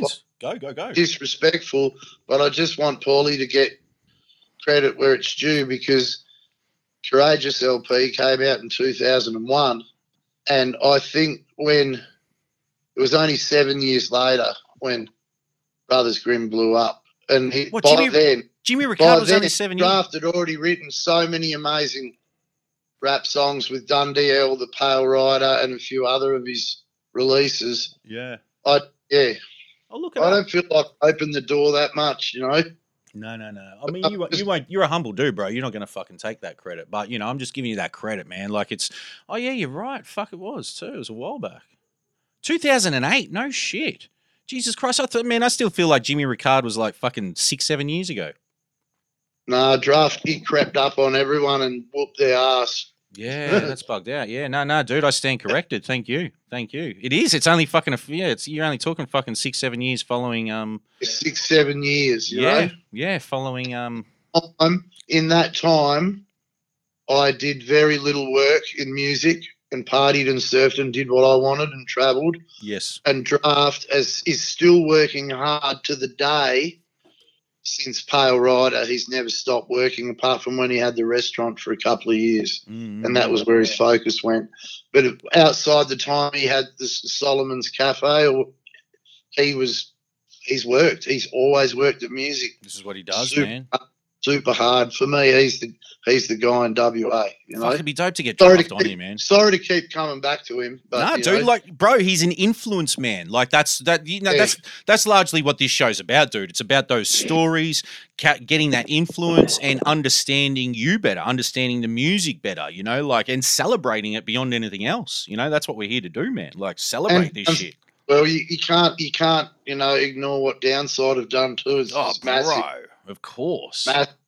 And when Downside brought out Land of the Giants, and then the one after that, their live show, they had really good sound equipment. They were getting managed by a guy called Paul Sloan, who'd managed big rock bands. They'd put musicians on the stage, and that Land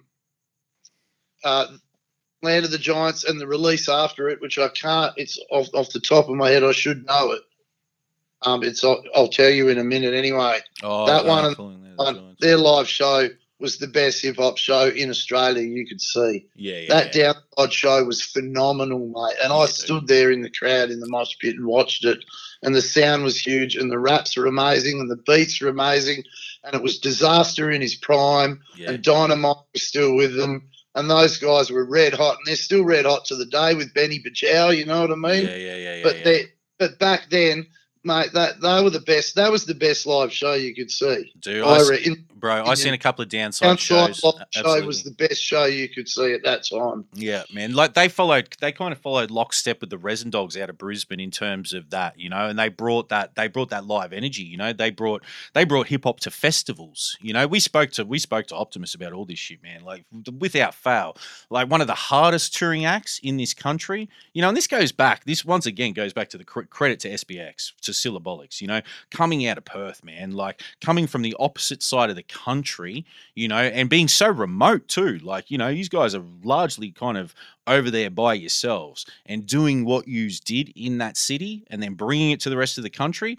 I mean, yous have played as important a role as fucking Melbourne, as Adelaide, like, you know, these cities. I mean, everything developed out of all these cities of its own accord individually, but man, you can't take nothing from what yous guys did as individuals under that collective, you know, as part of that collective. The body of work and the effort put in by Draft and Downside is huge. Yeah, it's absolute. And the way Syllabolics and the Perth scene is so strong is testament to those guys being the architects and those guys laying the foundation and the brickwork and the I just can't take credit for it, mate, because I was pretty lazy, Jake. And that's just honest with everyone out there. Yeah, dude, yeah. You can't take credit for work you didn't do, and that's why if you call me an architect or talk about pivotal moments, I'll probably steer the conversation away from myself a bit and back to those two acts. Because it took those dudes to fucking influence you. But I mean, dude, listen, at the end of it, when it's all said and done, Friday's had a huge fucking impact that can't be overlooked. And it's not overlooked. I think everyone can cite that song in some way. I mean, you wrote it, dude. You wrote a fucking anthem, bro. You wrote one of those songs. One of those songs that still resonates to this day. That shit can still come on fucking on a Friday, inevitably. At the end of the working week, and make a cunt feel good. It's just one of those joints, bro. It makes you want to drink piss. That song. It certainly does. Mate, drink piss for sure. Yeah, dude. Was it all like that? It was all what was happening at that point in time. Going to the 21st, calling up Hunter. Like all that sort of shit. Exactly how it was, mate. Because I didn't have a driver's license. I was a hood rat. Yeah. I remember the song "Scrubs" by TLC about the dude sitting in the passenger ride of his best friend, in the passenger side of his best friend's car. I was that dude. I was that lowbrow, living out of home, didn't have a license, didn't have a job. Oi, bro, I don't want to cut you. I was literally riding the train around Perth, going to Draft's house, going to DJ Army's house, riding the train out to Whitford's, and Scotty had picked me up with his car. Yeah, because his parents lived in Whitford's and different train lines. Mate, I was, dude, that's how it was. What I rapped about was how it was. Bro, I didn't get a license until I was 34. I couldn't get one when I was a kid. I couldn't get one for a couple of years as a kid. And then I didn't get a license until I was 34. My missus fell pregnant. That's what it took for me to get a license. I did the exact same shit. I got a license in 2010. Yeah. There you go, dude. Yeah. I was 2015, I think. Nah, fuck. When was it? Well, when was my daughter born? Must have been 2014. Yeah, 2014. 33, 34. Yeah, I was such a hood rat. That's why I got along with you guys in 750 and all that. Yeah, bro. Because we're all just train rats, eh? That's it, dude. That's it, just man. Cruising around on the trains and throwing a tag up here and dropping a freestyle there and getting on the piss and smoking weed and having a good time. Yeah, dude. And we owe people an infinite amount of lifts in, in our adult years. I owe Proof and Oath and fucking Lazy. Dude, even years ago, Lazy's mum would come pick us up, take us to the airport. Shit like that. It's just man, fucking. Yeah. Don't worry, I'm that guy. I could spend the rest of my life paying back lifts. Me too, bro. Straight up. But it's amazing how productive we got too. I trek around this city on public transport. I get 3 buses and 2 buses and a train to get to places and shit. And then I'd slang a little bit of weed and fucking sell weed to, if we were recording somewhere, sell a cue, catch a cab home at 2 a.m. Fuck. It was just. Dude, I released 2 rap albums on my own record label and never had a driver's license the whole time. Exactly. This album I'm making now is the first one where I've been able to drive around and get shit done. Yeah. Without asking someone to help me, Yeah, dude. Was it out of necessity that you wound up just going to get it, being so far from Perth? I just wanted it, mate. Time to step up. I saw 50 Cent Get Rich or Die Trying, where he throws the backpack of fucking money in the Benz at the Benz dealership and says, "Give me the keys." You know what I mean? I want to have my magic moment where I'm driving my nice car out of the yard. There you go, mate. There you go. I mean, the window shopper and all that. I left home at 15, mate. I had nothing for a long time, Jake. You know what I mean? That's it, dude. That's it. That's aspiration. I want to get a license, and I was a surfer. I wanted to be able to get to all the good waves as well. So my life started, and I got the job on the mines, and the mines helped me get the license. And here's the coolest thing. I got to, you sit the license in the city, the traffic's hectic, you're nervous as hell. Yeah. I got to do it in a one-horse town where there was a mine site. There were no I did my driver's license test in a town where there was no traffic lights. Yeah, fair dinkum, fucking hell. And what was it? A cop sitting in the back seat or sitting beside you? Was it a cop instead of like a testing? It was a licensing dude that came from a bigger town, not far away. Yeah. I was in Boddington. He came from the town of Collie, and he was like a dude with a shaved head and a beard. He looked like he was in the 750 Rebels. Yeah. Remember, you guys all had shaved heads and long beards. Yeah, dude. There was a ZZ period Top. there where that was the 750 Rebels uniform. Yeah, bro. You guys looked more like bikers than rappers sometimes. Covered in That was your tattoos, shaved heads, and fucking goatees, bro.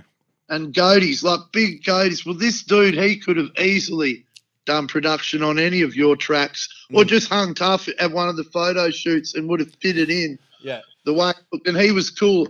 And I said to him, look, I'd already set it. I tried to sit the test twice in the city and failed because I was so nervous.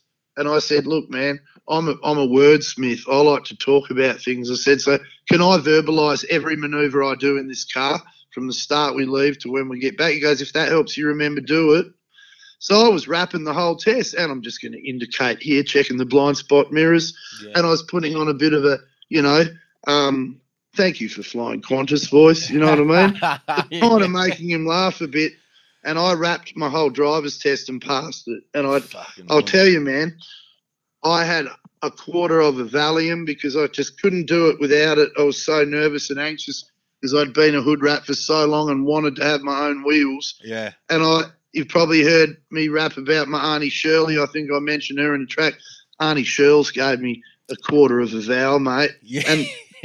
And I was working on the mines, so it was a roll of the dice. If they drug tested me the day after my driver's license, I would have lost my mine site job, would have been fired, but I would have had my driver's license.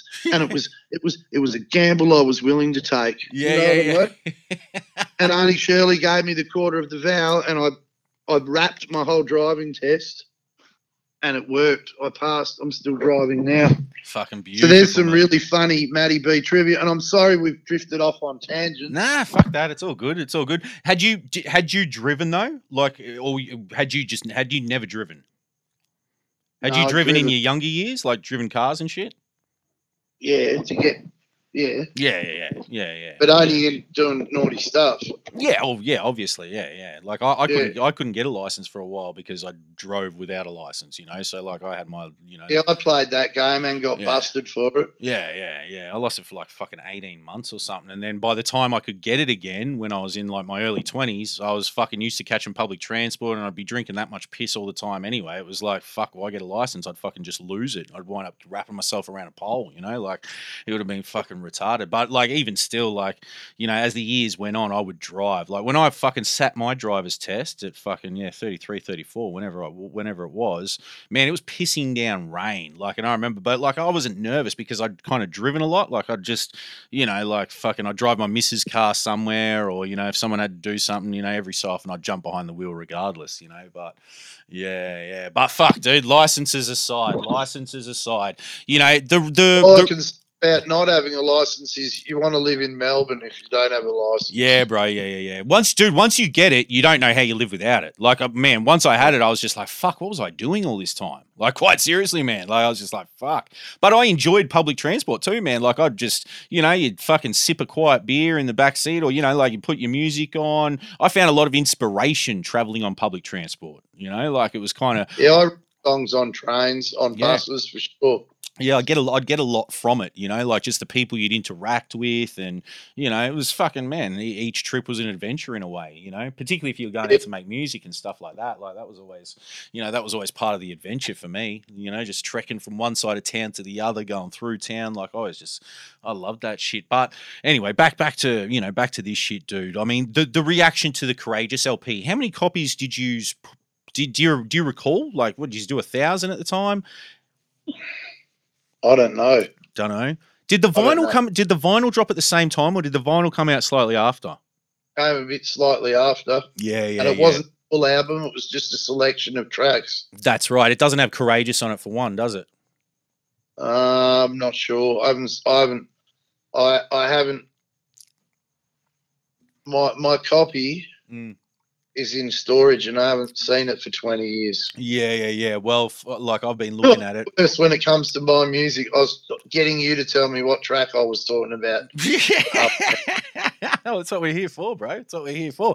Listen, man, I'm saying with my music, dude. Once it's out there, it's just put aside, and as long as I got one copy, I'm good. You know, like I just fucking put it aside. I'm not going back to it. I'm not playing it. You know, if you ever got to learn it for a show or something like that, but man, I'm not doing shows anymore either, so it doesn't come out. It doesn't get played. But you know, yeah, I just ask. Yeah, I know.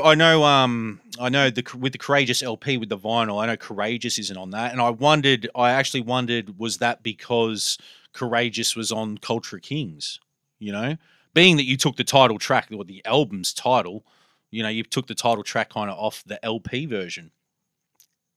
Yeah, I don't know. I would love to have the vinyl in front of me. Are you 100% sure Courageous isn't on it? I'm pretty fucking sure. Yeah. I'd like to get that verified. But I don't know who would do that. I don't have a copy in front of me. I can get my hands on a copy though. I don't personally have a copy. My mate who I was telling you about before, he's got 2 copies of it. I think just Daz was really good with the vinyl. I had a lot of faith in Disaster, and he was such a good producer and had such a good ear for music. Sorry, I think he suggested, look, these are the tracks that will suit vinyl the best, and I think that's the way we went with it. Yeah. According to Discogs, dude. It starts with the intro ADI Friday. Courageous. Oh, no, that's the CD. Sorry. But yeah, you don't always know with this. Well, Discogs is pretty much to the point, man. They get it, you know. They generally get it right. Yeah, I thought Courageous wasn't on the LP. It's on the vinyl, you mean? Not on the vinyl. Yeah, not on the vinyl. On the CD. For whatever that's reason. quite possible. Quite possible. Yeah. And I just wondered why that was, you know, like who made that decision, and was that made because Courageous do pre-Fridays, that was getting a little bit of love on Triple J too, you know, like, because I remember I was doing my trade through those years and we'd have the radio on all day, and, you know, I remember when we first started hearing those songs, you know, even Courageous, you know, like that was fucking, you know, that's a great song too, dude, just revisiting it again, man. It's been years since I listened to it, and I was just, man, it took me back immediately. Hey, I was just like, man, WA anthems written for pages and pages, Matty B, always microphone Courageous, you know, like it was just boom, you know, it's a classic.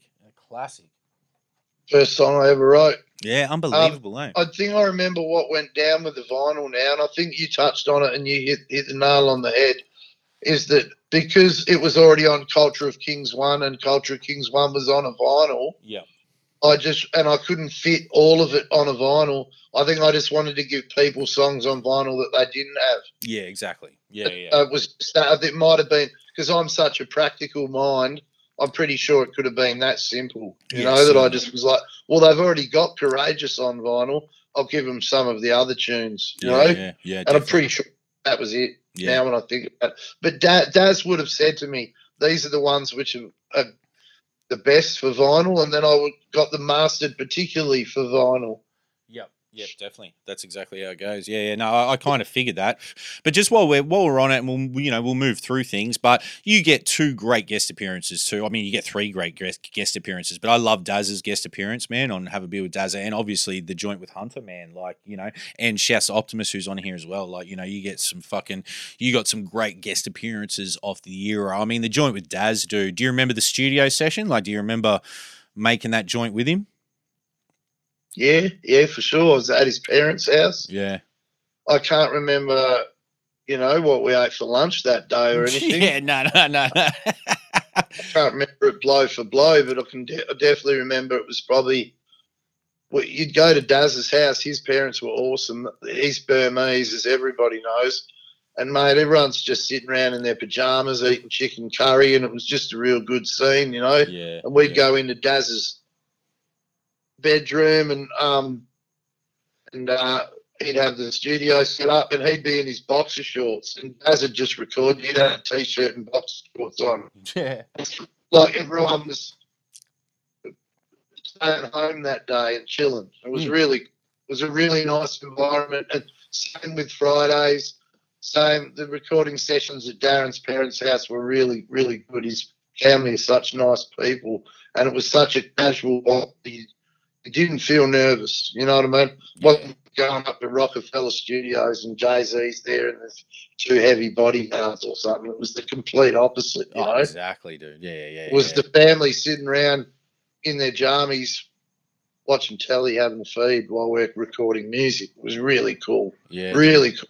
And Daz, like, you know, like I don't know him that well personally, met him over the years and shit, but he seems like just the eternal creative man, you know, like to me, I feel like Daz is like Australia's Q-tip in a way, you know, like he's just this guy, I don't know, there's an energy he's about the Yoda Daz. of syllabolics. Yeah, bro. Yeah. He's a Yoda, and I've always likened him as the Dalai Lama of Australian hip-hop. You'll never hear Daz say a bad word about another human being. He's a proper Buddhist. He's a really beautiful soul. Yeah. And, mate, he's an animal on the mic, and he's an animal producer, and he can play instruments. And for me, he's the Dr. Dre of Australia. He's from the West Coast. He's our Dre, you know? Yeah, no doubt. That's a good analogy. I kind of parallel him too because, you know, Coast hip-hop in America, Dr. Dre's the producer. West Coast hip-hop here is disaster. Yeah, and Dr. Dre was unique with it as Daz was, you know, and like, fuck, man, even like a few months ago on social media, man, he has his son and he'd looped up the Thomas the Tank Engine theme song and put some fucking thumping, banging drums behind it, and it was just, dude, it was just so dope, man. It was like, holy, transformed it into a banger. Oh, into a banger, bro. Like, I had it sent to me and then I saw it and I'm just like, fuck, bro, I must have watched that shit fucking 10 times, I reckon, you know. I just go back to it and go, boom, like put my headphones on and just, man, I catch a vibe off this joint, off the Thomas the Tank Engine theme, you know, like it's fucking, the guy's a genius, mate. He's an absolute hit. But Optimus is right there with him. He's genius. Yeah, definitely. Genius musicians, and Draft's a genius musician. There's 3 geniuses, you know, from our crew.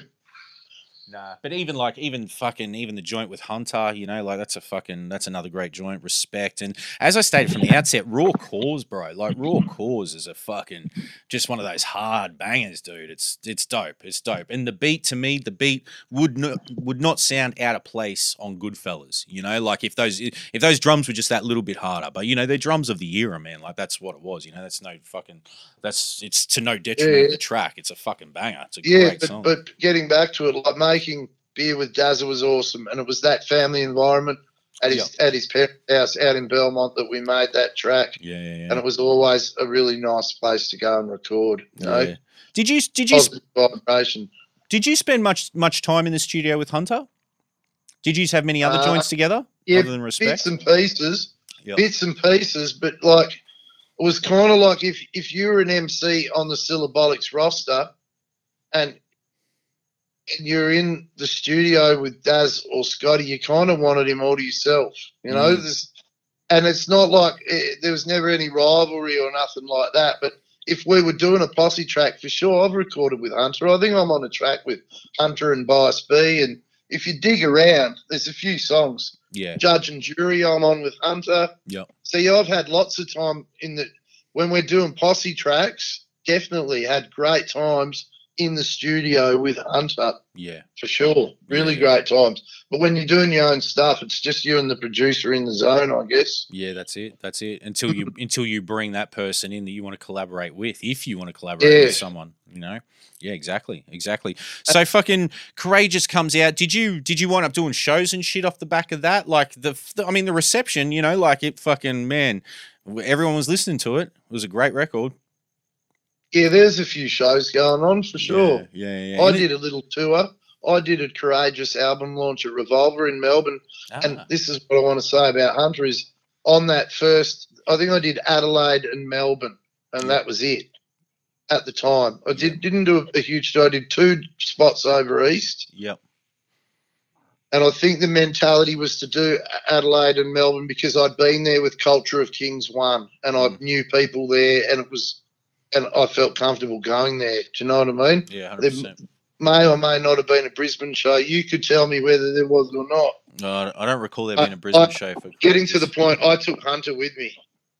Yeah. The guy who was my hype man, and it was the funnest rap shows I've ever done with Hunter, and we did half my songs and half his songs, even though it was my album launch, but we'd finish with Fridays, of course, as the, whatever you call it, the end bit. Yeah. and it was awesome, mate. And that time with Hunter, I cherished so much. I said, Hunter, I'm bringing out my first record, and I want you to come with me and be my hype man. And I said, I don't want you to open up for me and then I do a set. I said, I want us to make up this amazing set of your music and my music.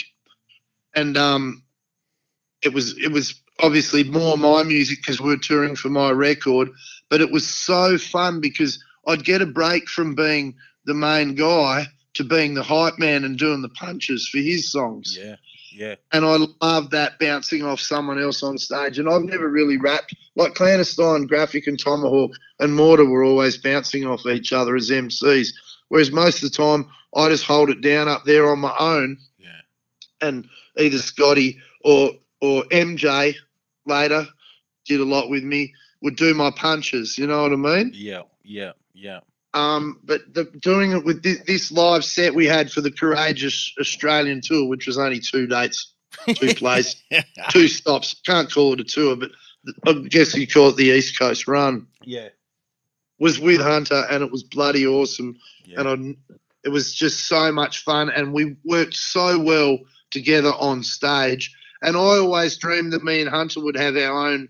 He'd have his solo stuff, I'd have my solo stuff, but we'd do this thing together. But it never really happened. You know what I mean? Yeah, yeah, yeah. I love being on stage with Hunts, mate. It was wicked. Yeah, bro. Yeah. That show at Revolver and the one we did in Adelaide was phenomenal. Just the set. I love doing his songs and my songs. That's it. He did the Dole song and he did a few really good ones. And it was so fun. Yeah, it was bro. amazing. Yeah, no, look, man, you hear the passion in it, dude. You hear the passion in it. It's fucking sick. So, at what point following the Courageous do you move to Brisbane? There's still a few years there, isn't there? Exactly. I moved to Brisbane, not to Brisbane, to Coolangatta. To the coast, yeah. I moved there in 2002, which was the year straight after the Courageous LP came out.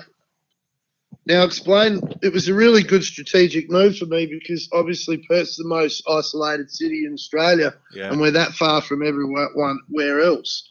And as soon as I moved to the Gold Coast and let promoters know on the East Coast that I was on the Eastern Seaboard, it made, because hip-hop was just starting out then, and promoters who put on hip-hop shows didn't have a huge budget. Yeah. And being able to fly me from the Gold Coast or Brisbane was way easier than flying, and cheaper, more cost-effective than flying me from Perth. 100%. So then I started to do shows in places like Cronulla, Sydney. I think I went to Canberra and went snowboarding up at Perisher, and it was pretty amazing. That was an amazing time of my life because I lived at Coolangatta. They'd pumped all that sand. The waves were incredible. I think I surfed flawless snapper rocks one day, then got on a plane, flew to Canberra, got off the plane, went to sound check, went back, did a rehearsal, did the show, went to sleep, woke up, got on a bus, went up to Mount Perisher and went snowboarding. Sick. So I surfed perfect snapper one day, rocked a show that same night in Canberra, and then went snowboarding the following morning in Perisher. And then I think I flew home the morning after Perisher, and my mate Moose, who's still my best mate and makes all my surfboards, who I was living with on the Gold Coast, he picked me up and said the waves are pumping. And we went back to home and I ran straight down and surfed pumping waves again. So I think it was surf, rap, snowboard, surf, world-class waves and world-class snowboarding. And fucking nuts. I was like, this living on the East Coast is pretty fucking good. You know what I mean? Sounds it. And smoke weed the whole way, you know? Yeah, cunt. Yeah. And live the life. So what stage do you, like, you take a few years there? What's, so Courageous is what, 01, 02? Or it's still up for debate. We don't even really know Matty's saying 01. Discogs calls it 02. If anyone has an exact date, let's try and fucking hunt that down. But, you start working on Simple But Effective, and then you're working with DJ Decide here in Brisbane. That's when we started seeing a lot of you. You'd be traveling to Brisbane. But that doesn't drop until 2006. Can you tell us about the sort of process in between the Courageous and whatever? You're doing a bunch of shows. You're sort of still inspired to make music? Yeah, I was doing some shows. I did a really good show in Byron Bay, and I did a couple of Gold Coast shows, local ones with all my friends. Yeah. But I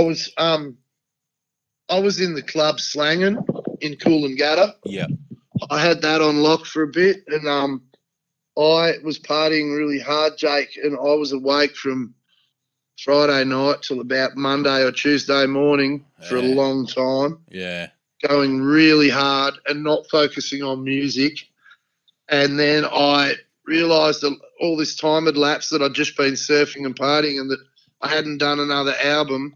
And then when I did Simple But Effective, it was pretty slipshod. That said, there was some great lyrics on there, and there's still some verses and some flows I really like on there. Yeah. But it was for me, it was pretty crappy. Yeah. Because I just was too.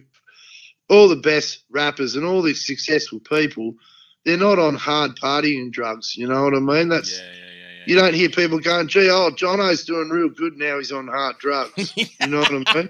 You don't hear people saying that. So I was partying flat out, and some of my mates were house DJs, and I hate house music, and I used to give them shit for it.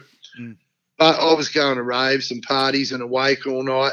But I was slanging, I was supplying the parties. You know what I mean? Yeah, exactly. And making bank from hanging around nightclubs, and you know what I mean? And down in Cooley. So that's what was going on. Yeah. Fuck, it was a pretty hectic scene down in Coolangatta back around then too, wasn't it? We were going hard, mate. We were partying really hard. I used to know this bloke. He played drums in a covers band, and they'd play at Cooley probably once a month at the Coolangatta Hotel. They had they had a monthly residency or something like that. And I think they do like Thursday nights. And he goes, "Man, fucking the minute that joint shuts, they're packing the van and they're getting the fuck out of there." Like, he's like, "Mate, that coastal town, as beautiful it is during the day, it would turn into a bloodbath, after midnight, man." Oh, it used to pop off for sure. Yeah. Because what was it like? The cops couldn't come. Like, there was cops in Tweed Heads, and the next closest cop shop was Kiro or Burleigh or something like that. I think Palm Beach or Currumbin or okay. Yeah, there was a cop shop. Yeah, there wasn't a lot of cops around. No, that's it. There's a lot of good times going on, a lot of partying, a lot of slanging, and a lot of surfing perfect waves but yeah, it was a pretty amazing time. Pretty hectic time. But that that hectic time leads to Simple But Effective, and you weren't happy with it. You weren't happy with the final result.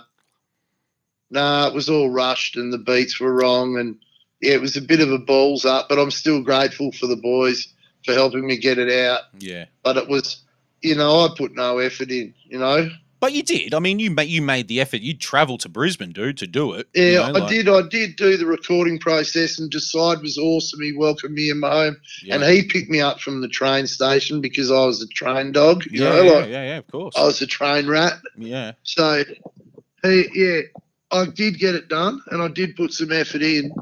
But like, I would write the song, and then have fun all week, and not even look at the song.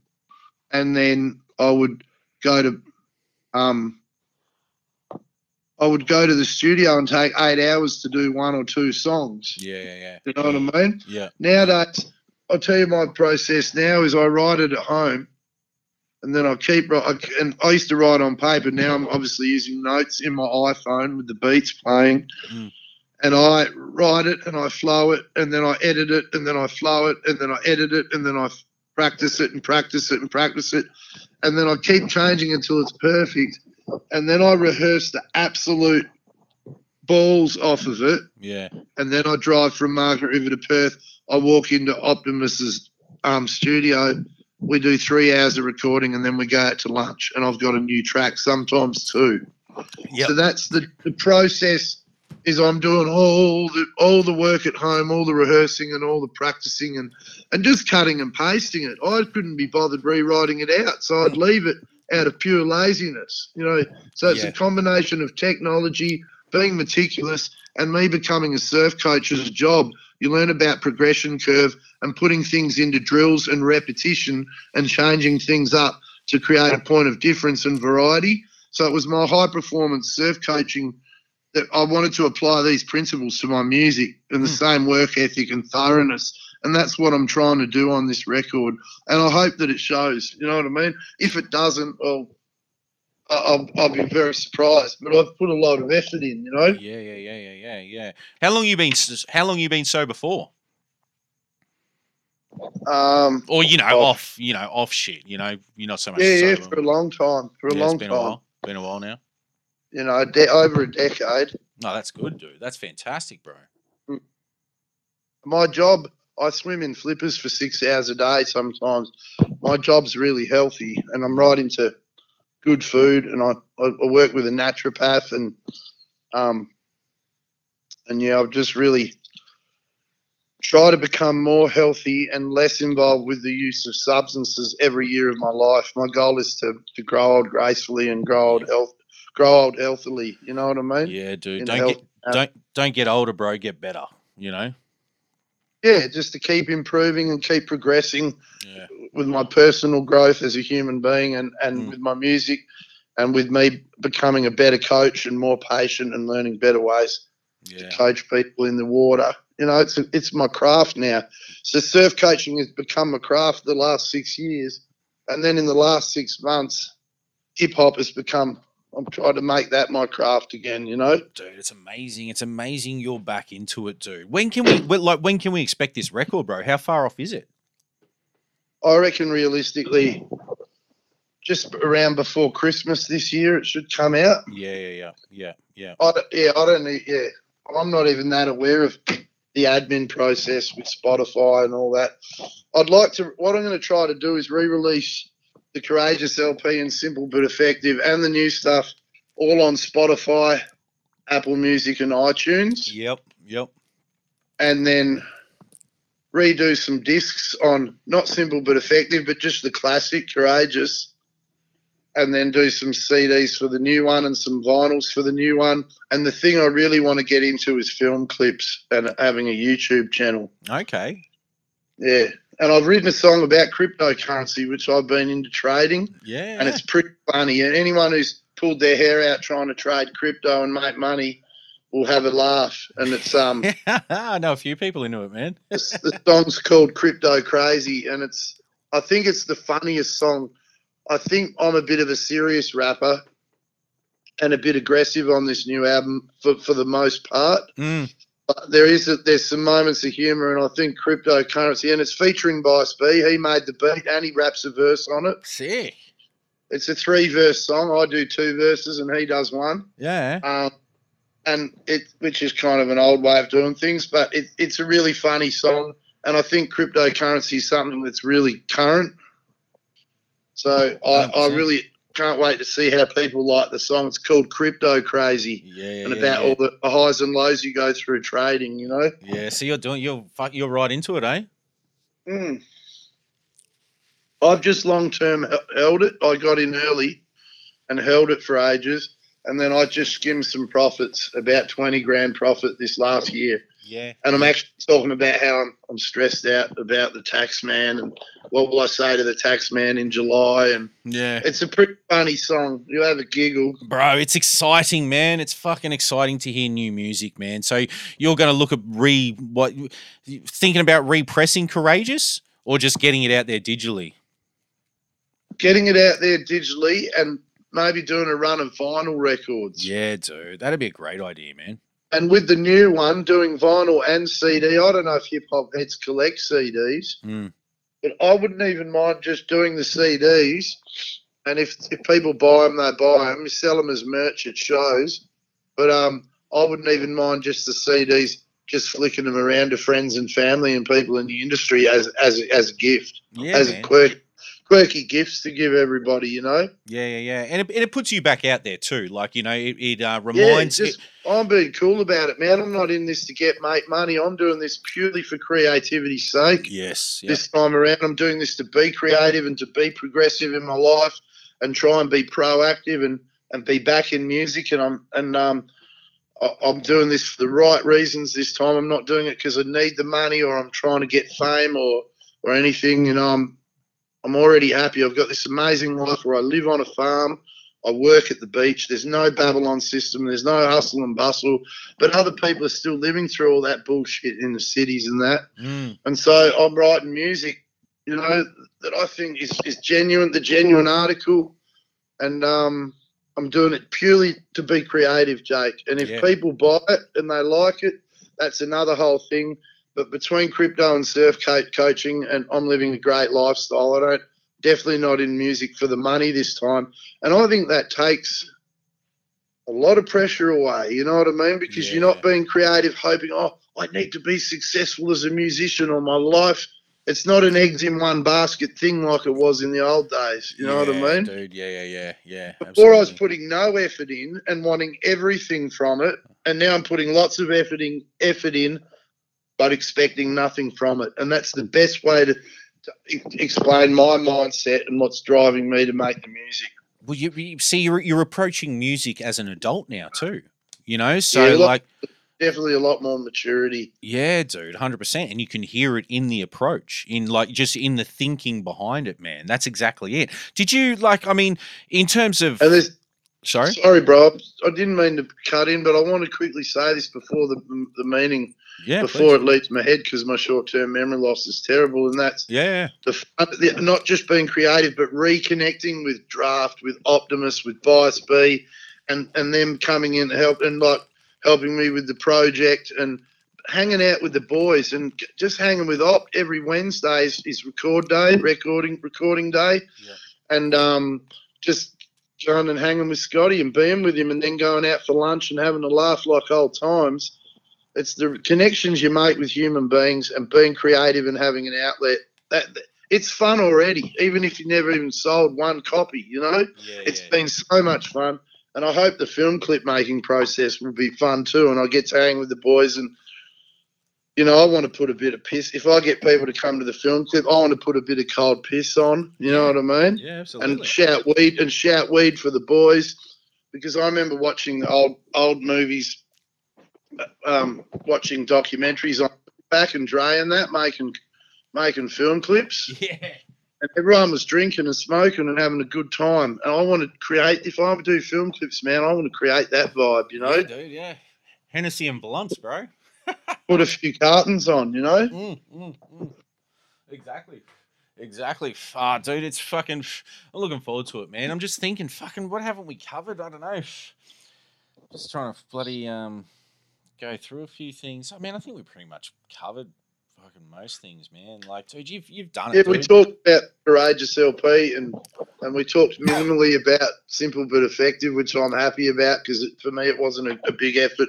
Yeah. Everyone else just, and don't get me wrong, Optimus, Disaster and Decide, Gav DCE did a great job, but just my efforts weren't great, you know? Yeah. Who produced it? Who produced Simple But Effective?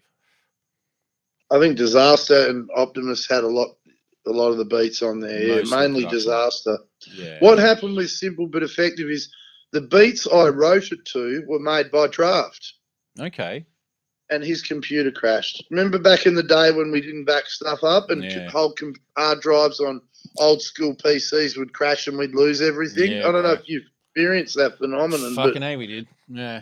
That absolutely was kind of a fucking thing back in the day, you know? Mm-hmm. Dude, Gav fried his computer recording that 75012 that we put out back in, 2007. We were recording on one of those stinking hot fucking summer days. And I remember, man, Gav fried his fucking computer and we lost everything, you know? I think everyone that's made music over a period of time has that story, man. You know, like you just fucking, it's what it is. You know, you lose shit at points. Yeah.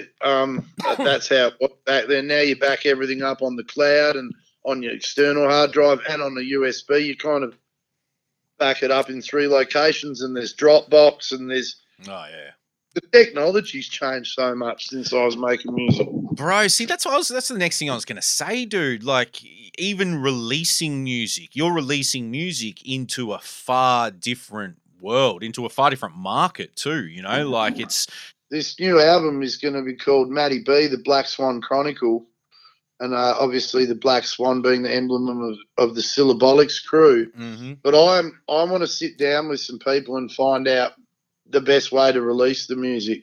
Do I do a few film clips first? How do I sequence everything? So I'm really interested not only in being meticulous in the way I make the music and the product itself, but how it's sold and how it's marketed and how it's released digitally. I really want back in on this industry, and I want to learn about it front to back. And this time I am clear-headed and I am clean and I'm ready to go, and I want to work the same way I've put into surf coaching, the same principles of work ethic, repetition, doing drills, doing things the right way. I'm really, it's just going to be an interesting journey. And now I'm a lot more mellow, and I ride setbacks a lot easier. Or if I have to jump through more hoops, because I've been to the mines, I've travelled the world on my own, and all those sort of things make you grow. You got to jump through a lot of hoops to go right around the globe on your own. I travelled the whole world solo. Oh, and the same, to get a job in the mines, you got to jump through a lot of hoops. So in the old days, I didn't want to move for nobody. You know what I mean? I only wanted to do what I wanted to do. So I'm prepared to go through the motions in terms of the way music's released. I sort of see myself being more. I'm hoping to have more of an online persona. I don't think this album will be a Triple J. I don't really hear the word cunt on Triple J too often, so I don't see it being a Triple J record or anything like that. I want to get down to how we do hip hop now, and I don't even really know yet. At the moment, I'm just focusing on the music. But by the end of June, then I'll go into sort of, all right, how do we go about this? How do we get this out to people? I'm just enjoying the journey, you know. And I suppose you're surrounded by people that have continued to do it and have grown into the digital age. I mean, Draft, you know, like, I mean, fuck, honestly. Like, so I'm really blessed. Yeah, dude, you've got some great guides around you in terms of how that music can reach listeners. Yeah, Draft made a really good suggestion with the Crypto Crazy song. He said that it would be a good song to have something on TikTok. And I don't even know a lot about TikTok. Jesus, but he said that's the sort of song. His words were, this is the sort of song that has the potential to go viral on TikTok, whatever that. So I'm prepared to do whatever, just so people can hear the music. You know what I mean? Yeah, so it gets just out be there. good if people heard it. You know, the money shit I don't care about. Yeah. Oh man, listen, you collate all this video, put it all into a YouTube channel and shit. Like I said, man, going through your videos, listen, if you were to fucking probably add up all the views you've had in terms of, you know, like between Fridays and, you know, just fucking all these songs, man. I think Fridays itself has had 500,000 views on YouTube. Fucking, dude, the courageous. Yeah, I don't even get my APRA. I don't even know where my APRA goes. I changed banks about 3 years ago. They used to give me like $25 a year or something. I just thought the whole thing was a joke. You know what I mean? So I'm the same, I've got a pretty heavy administrative paper trail to tie this all together. You know what I mean? And bring it all back in and rein it all back in. And I just think it'd be nice to learn that again. And I hope that after I've done this record that I keep staying inspired and keep writing raps, you know? Yeah, and definitely. keep bringing them out because it'd be good. I've had so much fun, like I said. It's so good to be creative and have an outlet, and it's been so awesome to make the connections. And that's why you and me are chatting right now. You're an old friend from Brisbane, and just reconnecting with all the boys and all the people involved is awesome. Yeah, absolutely, dude. Absolutely. And like, fuck, man, listen, I took much the same. Like, I've always had a fairly haphazard approach to all my music. Like, APRA, dude, like, I'm the same, dude. Like, fuck, you know, I think the last APRA payment I got was $2 or something like that. You know, you get them once every 6 months or whatever the fuck, you know, but Like it does at this point. These songs, this music is our creation. It's your creation. You know, you own it, man. You own a percentage of it. You know, and it's something you can hang your like. If I bring Yeah. out another record and executive produce it, which I am, and fund the whole thing and bring it out on B Style Entertainment, no one can take that away from me. That's something I can hang my hat on.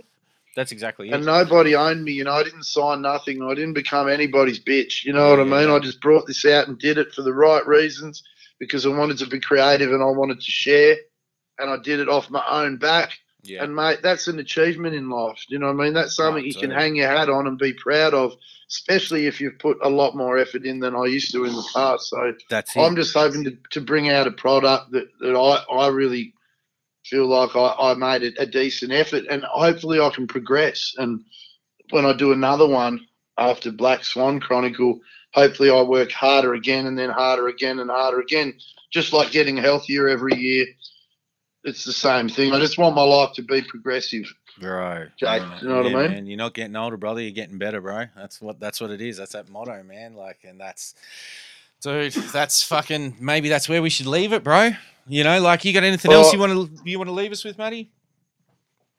No, just this coming summer, look out for it, guys. If you come across it and you have a listen, I hope it brings you some joy. It's brought me a lot of joy making music with my friends again, and I hope the listeners get some joy out of it if they get a chance to listen to it. That'd be great. Oh, dude, you've given us listen, man, not to piss in your pocket, but you've given us years of fucking joy, man. Years of fantastic music, dude, truly. You know, even if it's gone years between fucking music, you know, between joints, between songs, between, you know, like fucking anything. But even just this, man, even just sitting down hearing your story, dude, it's, you know, it's great, man. It's just great, and it's just, you know, it's just dope to me, dude. I fuck with this shit. You know, that's why I fuck with it. It's incredible, bro.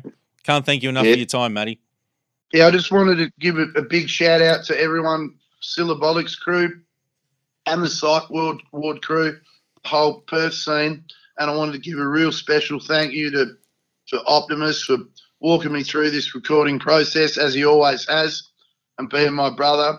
And I want to really thank Vice B for breathing new life into this project with new beats, and Paulie P. Hayes as well for his contribution. So you guys awesome. You've rallied around me, and D-Raft has listened to the tracks and given me feedback. Everyone's been really, really receptive, and I want to just say thanks to the boys for that. That's dope, dude. That's dope. So SBX for life. SBX for life, man. Big shouts to the Syllabolics crew. Legendary, man. Legendary shit. And once again, another legendary moment, you know, like just fucking sitting down with Matty B, getting this story, and you know, this is what it is. This is what it's all about. Just filling in, you know, putting those pieces of the puzzle together. And this is one of the men that fucking gave us countless moments. Big shouts to Matty B. Big shouts to the Syllabolics crew. Be on the lookout for this new record later in the year. And man, this has been Beers, Beats, and the Biz for another week. Rate us on fucking wherever, Apple Podcasts, whatever it's called, Spotify. Boom, boom, boom. Rate, subscribe. Tell a friend to tell a friend. We're out of here.